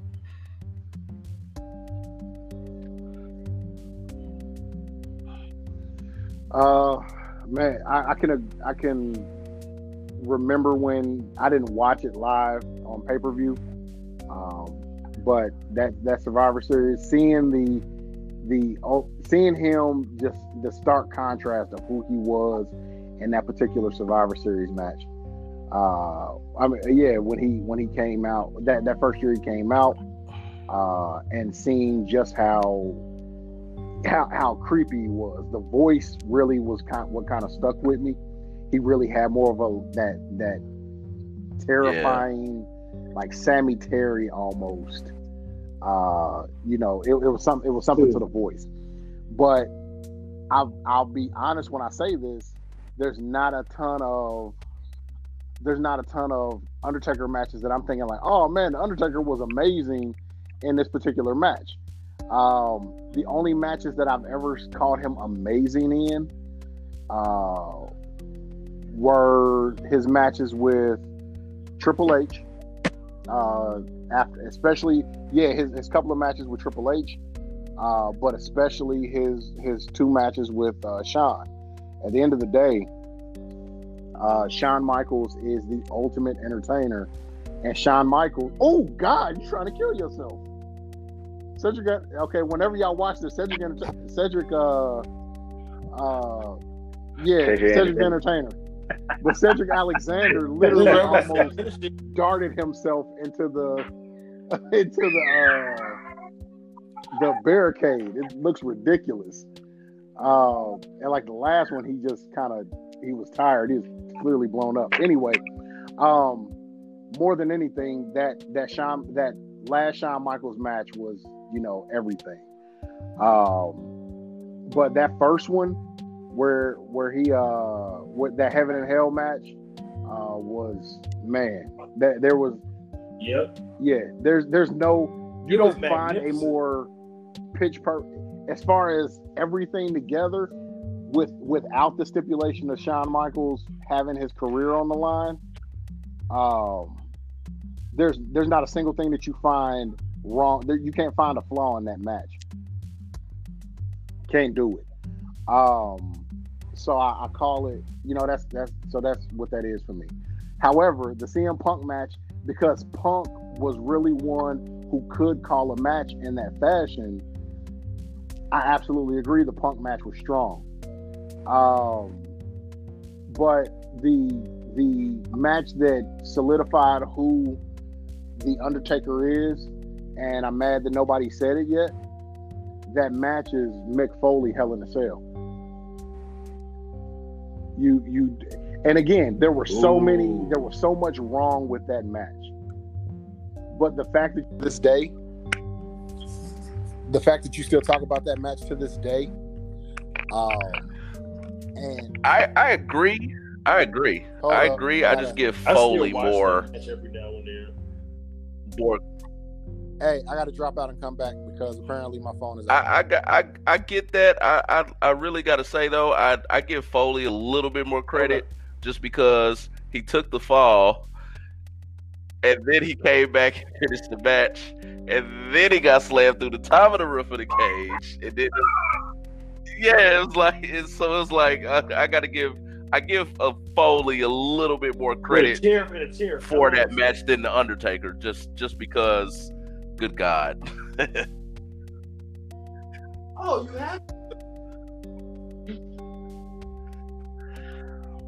you have to though, because Foley was willing to put his body through that. I don't think Foley expected the pain and the exact effects that those bumps would have. And Taker didn't want to throw him off the top. Taker didn't want to do it. Like, no, man. Before the match, nobody else knew but those two. And when, yeah, Foley basically was like, yeah, it was.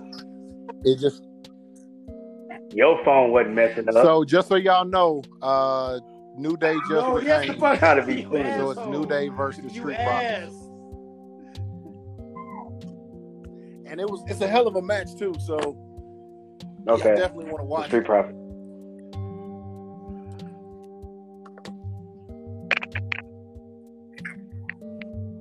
But for me, I just got a couple memories, couple moments. When he got beat by what was it, Yokozuna, and everybody came and closed the casket. Yeah, that was the Survivor Series. Yeah, yeah. Are you talking about the Rise to Heaven? Yeah. That. Yeah. I will not rest in peace. Yeah. That was a big moment for me. Of course, the American Badass. I love the American Badass. I definitely got And that match with Flair, at Mania that year was, it told a good story. And for me, Undertaker matches were more story driven than physical. Just like the last one with Michael's career on the line, that was an emotional match for everybody, for 80,000 people in that stadium, and for the millions watching around the world. That match was more emotional. They took you on a wild ride. They took you on a roller coaster all the whole match. And then, as defiant as Shawn Michaels was, the way that Undertaker had to put him down, made that just put the cherry on top of it. If we're going, I was gonna say, we can't forget about Kane go either, ahead. Because we can't forget about Kane for sure, because I also remember WrestleMania 20. The build up for that was awesome, and then the whole entrances when Kane was in the ring as the Undertaker was coming down, and Kane is just like, "Hold up, I buried you!" Like all of that was dope. When they were in Madison Square Garden, as soon as they hit the gong, whole arena went nuts.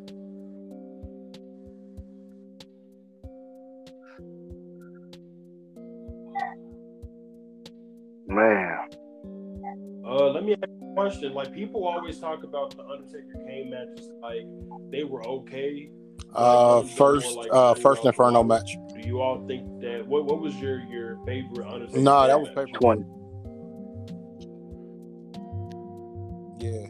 Okay. On Raw? There was, but that wasn't. No, I was like Unforgiven or something like that.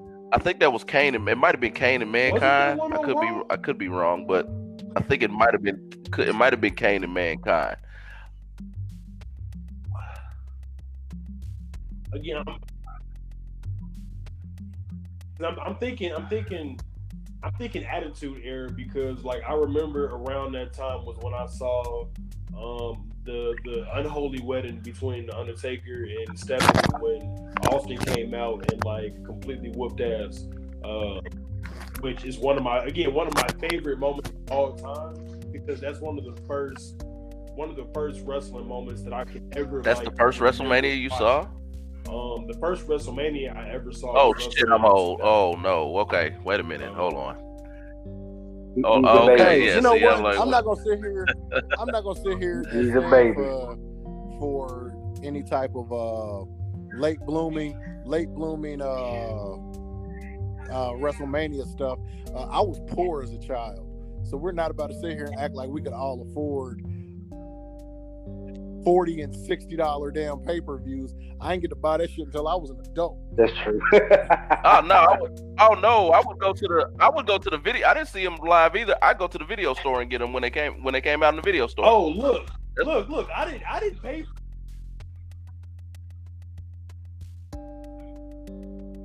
My mama didn't pay for it. Like I saw WrestleMania 2000 because one of her coworkers had bought it and had invited us over, and we went over there and watched it. We didn't pay for that, and the one time my mama did pay for it, she didn't even know she was paying for it. I accidentally ordered it on pay-per-view, and it was WrestleMania 17. So I saw the first half of it, and then because it's it's $59.99, but then after all fees and surcharges, more like $75.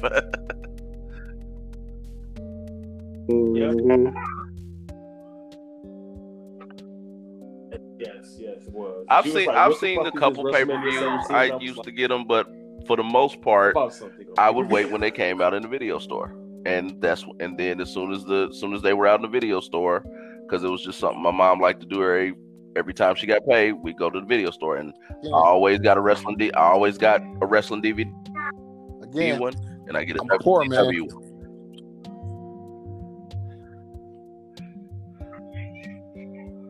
The first DVD I ever got was SummerSlam. Dudleys and Hardys. It was the ladder match with the Dudleys and the Hardys. Yeah. It was that was the first DVD I got because I remember because it was like The Rock was on the cover. And I think it was The Rock and Austin was on the cover. And I literally watched that over and over and over again to that shit. And I also so you're a Bret Hart fan. The best there ever was and the best there ever will be. I got that as a Christmas. Okay, cool. Me too. Yes.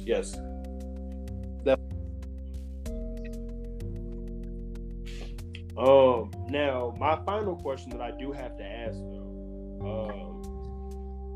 Matter of fact, I'm sorry. I'm rushing ahead.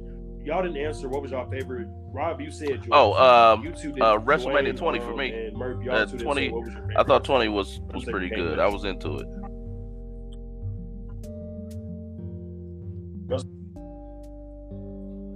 Yeah. Okay. 20 was my favorite one. Okay. The final topic that we have on this broadcast for you all is I want to ask everybody who was your favorite member of the SmackDown 6 and why? There's that COVID again. The SmackDown 6 was, not you all, but for our listeners, that was in 2002. Quiet. That was in 2002 when Vince McMahon first split up the brands between SmackDown and Raw. And Eddie Guerrero, Kurt Angle, Edge, Chris Benoit, Rey Mysterio, and Chavo Guerrero went to SmackDown and basically carried that brand for years. Benoit for me. So who's your favorite member of the SmackDown? And Benoit is pretty much in my top 5. Just because I just loved every match he did. I've seen him pretty much everywhere. I've seen his matches in Japan against Eddie Guerrero. I've pretty much seen him everywhere, and he's still in my top 5. Unfortunately, that's a discussion that it's tough to really speak on. But if we're just talking about in the ring, I don't think there's too many guys that were better than him. Just flat out. I mean, because here's the thing. You would think that like when the match with him and Shawn Michaels and Triple H, which I think is one of the best triple threat matches I've ever seen. But we have to keep in consideration that Triple H and Shawn Michaels were in this match. I'm thinking to myself I remember thinking to myself the whole way, there's no way Benoit wins this because either Shawn is going to cry or Triple H is going to politic, and one of those guys is going to come out with this belt. Totally caught me off guard that Benoit even won. But the fact that he did win, and the fact that it wasn't So, and it went the way it went, told me, okay, even they know he's damn good.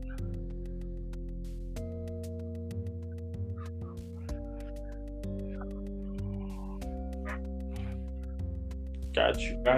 By the way, just quick alert Why comment. don't We you got go about 10 ahead? minutes before the recording cuts off. So who want to go next? Kurt Angle. Kurt Angle was my favorite one of the SmackDown 6 because I feel like he was so natural and he understood everything. And the way he would counter moves into the ankle lock. Oh man, like my birthday was I remember that. Kurt Angle Lesnar Iron Man match on SmackDown.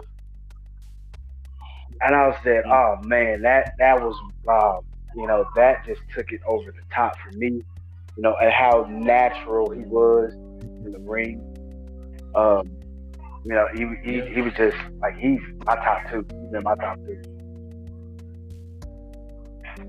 I got you. My favorite member of the SmackDown 6 was Latino Heat, Eddie Guerrero. Like that was my favorite. Literally, like I was out here like I lied, I cheat, I steal. Like one of the lowriders, wanted to like his matches were always like my favorites. Like how he hit somebody or like not hit somebody with an object, but bring an object in the ring, throw it to him. Like ref turn around, he fall down real quick. Boom. Like that type of stuff really just made me like an overall. I used to do like frog splashes off of my desk onto my bed, like on like little like mannequins that I had, like elbow drops and shit like that, or like little stuffed animals. Like Eddie Guerrero was just like Three Amigos, bro. Like Eddie Guerrero was everything to me. And then when he won the WWE Championship, it was just one of the greatest moments of my life. Love Eddie. I Eddie. didn't even win it, but I felt like I wanted to. That it was just Eddie Guerrero was Normally, you guys know that I would never ever agree with Lil Gates here about anything.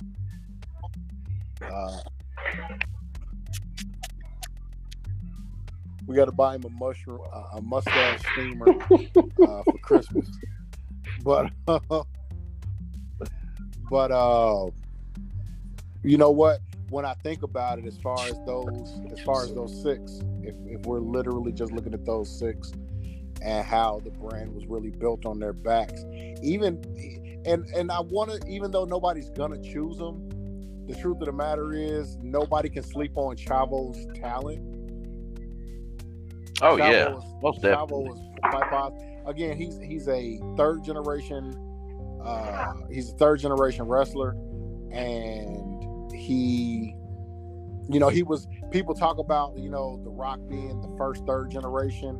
When the truth of the matter is, Chavo was already doing his thing. He just wasn't in WWE. But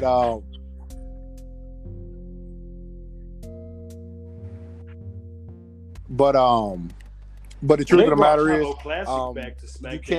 you can't point me to a bad Eddie Guerrero match. That was. Oh no, not at all. Heel Eddie, or face Eddie. You can't point me to a match you can't point me to a match where you weren't entertained from start to finish by Eddie Guerrero. Like I'm not, I wasn't always a fan of, the lie, cheating, and stealing angle. Call me, always being woke, but call it, putting, the stereotypes that the company has always gone through when you're dealing with ethnic wrestlers.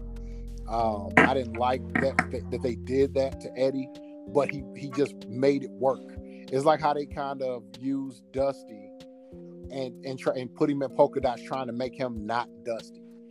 But it didn't matter what you did. Dusty was Dusty, and he was going to shine. Eddie was the same way. You couldn't make Eddie look bad. There was nothing that you could do to Eddie as a talent. No matter what type of match you put him in, he was going to shine.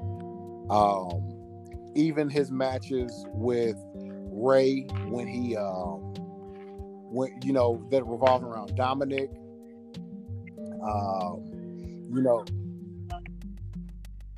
You know, the adoption the adoption papers on a pole match, and where the fuck is Vicky? Where's Vicky? All of this stuff was, he made it work no matter what, and he did the same thing when he was in WCW. So people, so that's mine. If you're gonna ask me who my favorite is, and again, throughout time, you can say the same thing about Angle and how great Angle was, because you never saw a bad match out of Kurt. But Eddie is that dude, man.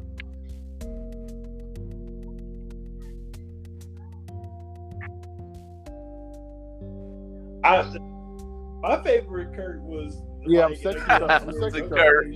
I'll make your ankle hurt. And then it has Sensational Sherry there. Like theme song. It's like I'm just a sexy Kurt. When I say I was crying laughing. Did he wind up putting Sherry in the ankle lock? I was crying. Yeah, that was the best part for me. Yeah. I was like, oh. Like, yep. Okay. Yep.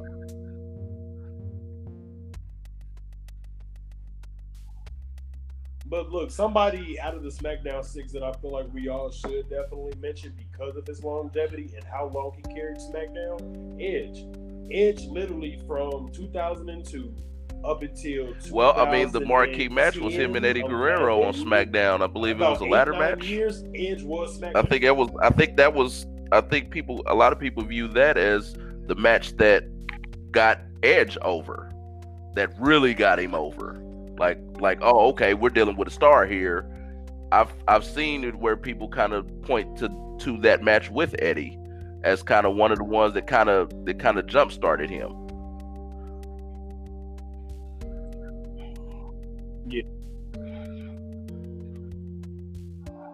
I think for me, Edge got over for me, and again, this might be my young bias, but around the time of the he was feuding with Booker T, I believe. Yeah, it was kind of around that same time. At that point, Edge was solidified in my mind. But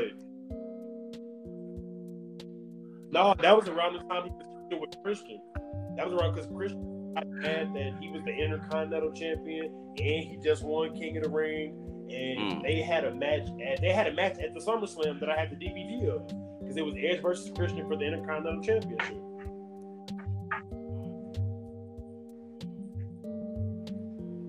And on that same show was Steve Blackman versus Shane McMahon. Jumped That's up when here. Shane McMahon Yeah, knocked off the tower.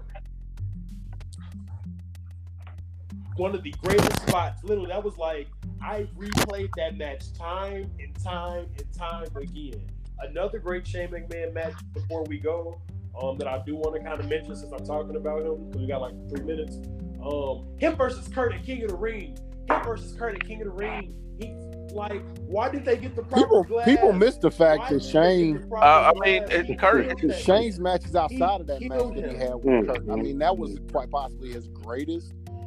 But Shane was doing all kind of crazy shit. Shane was the first one to jump off the Titantron. People forget that. Yep, sure was. That was against Kane, I believe. But Vince wanted to beat his ass after every single league. After every single league, Vince wanted to beat his ass. Like when he did the leap at WrestleMania after coming out with his kids and shit. Which, by the way, he's cussing him out. Entrance ever to me. But again, that's his daddy. Backstage video because people afterwards, forget Vince hugging him was like, Vince did. Anytime he asked a guy to do something dangerous, he did it first. He never asked you to do something that he would not do himself. That's why everybody was taking stink face. Vince did Shawn Michaels' entrance from WrestleMania. Vince took the Doomsday device. 12. When he came down the zip line. Yep. Vince did that first. 12. Say again? Yep. But yeah, so ultimately, that's what I'm saying. Shane got that from Vince, where he was saying, "Yo, I can bring it back, I'm gonna do whatever it takes in order to give my all for this." And so that's what it boils down to. That's why everybody was taking stink faces.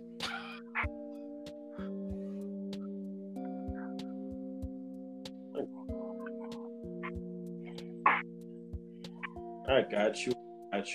Well, guys, in the last 30 seconds, You know I who want it to say is? thank you all so Le much Champion, for listening to the head of the episode table. 9 of You're Black Guys Talmbout Wrestling. I have been the young blood. This DB. Or are you cutting off my promo? Wow. 10 seconds. 10 seconds. Yes. Cut him off. Wait, I'm not cutting it off. Anchor's about to cut off in 4, 3, 2.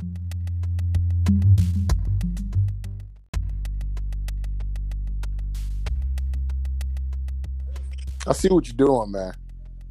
I didn't do anything. Again, I warned you. I warned you.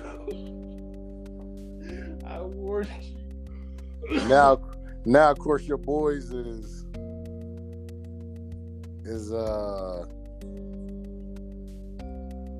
what? I don't know. They taking a sweet time.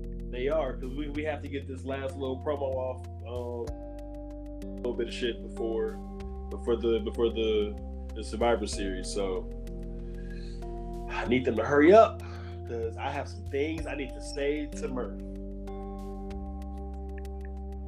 You next.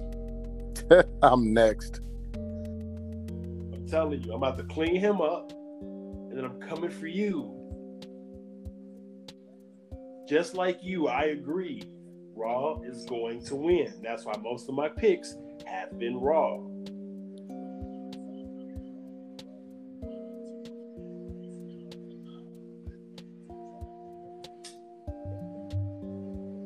You know what, ladies and gentlemen, while we wait for the other two to come in, we're going to go ahead and do a special segment here where Mr. Le Champion himself, the head of the table, goes ahead and promos on his opponent, where the head of the table lets you all know why he's going to retain the championship. The champion, the floor is yours to say whatever you feel like you need to, sir. I mean, the beauty of this is the fact that I don't need to cut a promo on anybody. You know, whether they're here or not here, whether it's you or Big Murph, the end of the day is I am still your reigning, defending, undisputed, and undefeated head of the table. I don't need to be your tribal chief. I am 100% Asiatic black man. I am a god on earth.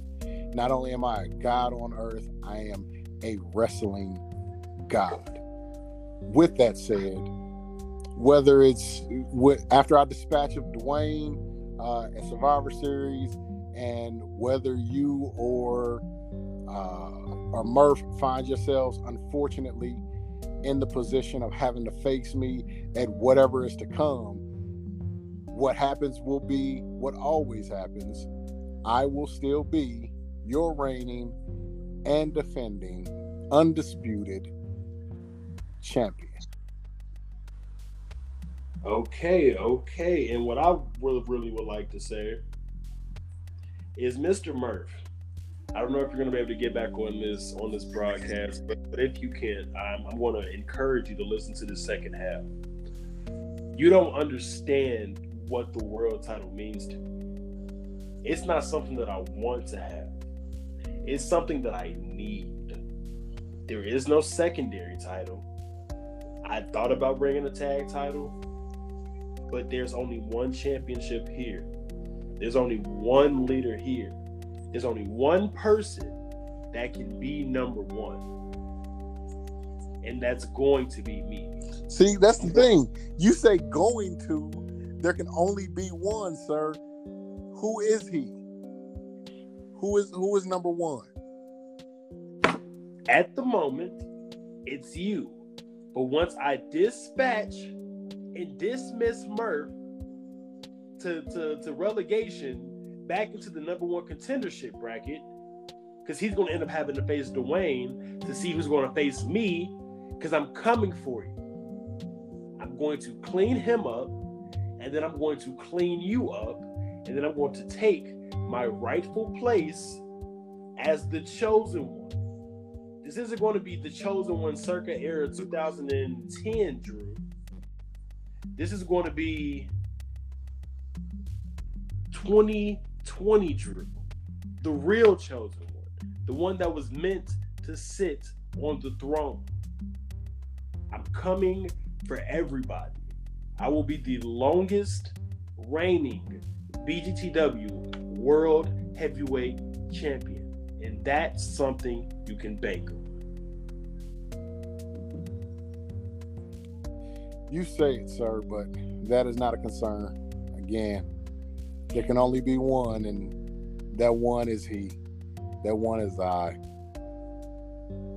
That one will be me. Like I said, right now, sir, I have nothing but the ability to acknowledge that you're number one at the moment. You're undefeated when it comes to the podcast episodes. You're undefeated when it comes to pay-per-views. You're undefeated. But there comes a time where everybody has to take that first loss. Yours is coming. Yeah, not everybody doesn't have to take a loss. That's the beauty of it. See, you know the people who say that somebody has to take a loss, losers say that. Losers are the ones that think that, everybody has to lose. No, sometimes you're just built a dynasty. Sometimes you are just that damn good. Sometimes you don't have to lose. Sometimes you can just run the table and then just walk away undefeated. So, guys, once I defeat Rob, and then after I defeat Rob, and he cashes in his championship rematch clause, because we know he's going to do it. Once he cashes that in, and I defeat him for a second straight time, that'll be 2 losses on his books, and then I can move on to either Murph or DB. It's fine. This is how it's going to happen. This is what's predicted to go down. This isn't just me speaking out of the side of my neck. This is a Baba Yaga type future vision, if I can say so myself. This is what's going to happen after Rob gets rid of DB. He's going to face me. I'm going to get him out the way, and then once again he's going to cash in that rematch clause, and I'm going to defeat him again. You know what I want you to do when you wake up from this hallucination that you're going through? I want you to text me and apologize. No apologies needed. Because again, sir, let's see. Survivor Series is November, so that means you have to see me in December, and then our rematch will be in January. So around. See, again, you're planning for January. You know what I'll be doing in January? I'll still be your reigning, defending, undisputed, and undefeated World Heavyweight Champion. I hate to borrow this, but it feels necessary. My dear friend, this is not a prediction. In the words of one of the greatest talkers of all time, Paul Heyman, this, my friend, is a spoiler. And on that note, ladies and gentlemen, once again, this has been episode 9 of BGTW. That is Black Guys Talmbout Wrasslin. Peace.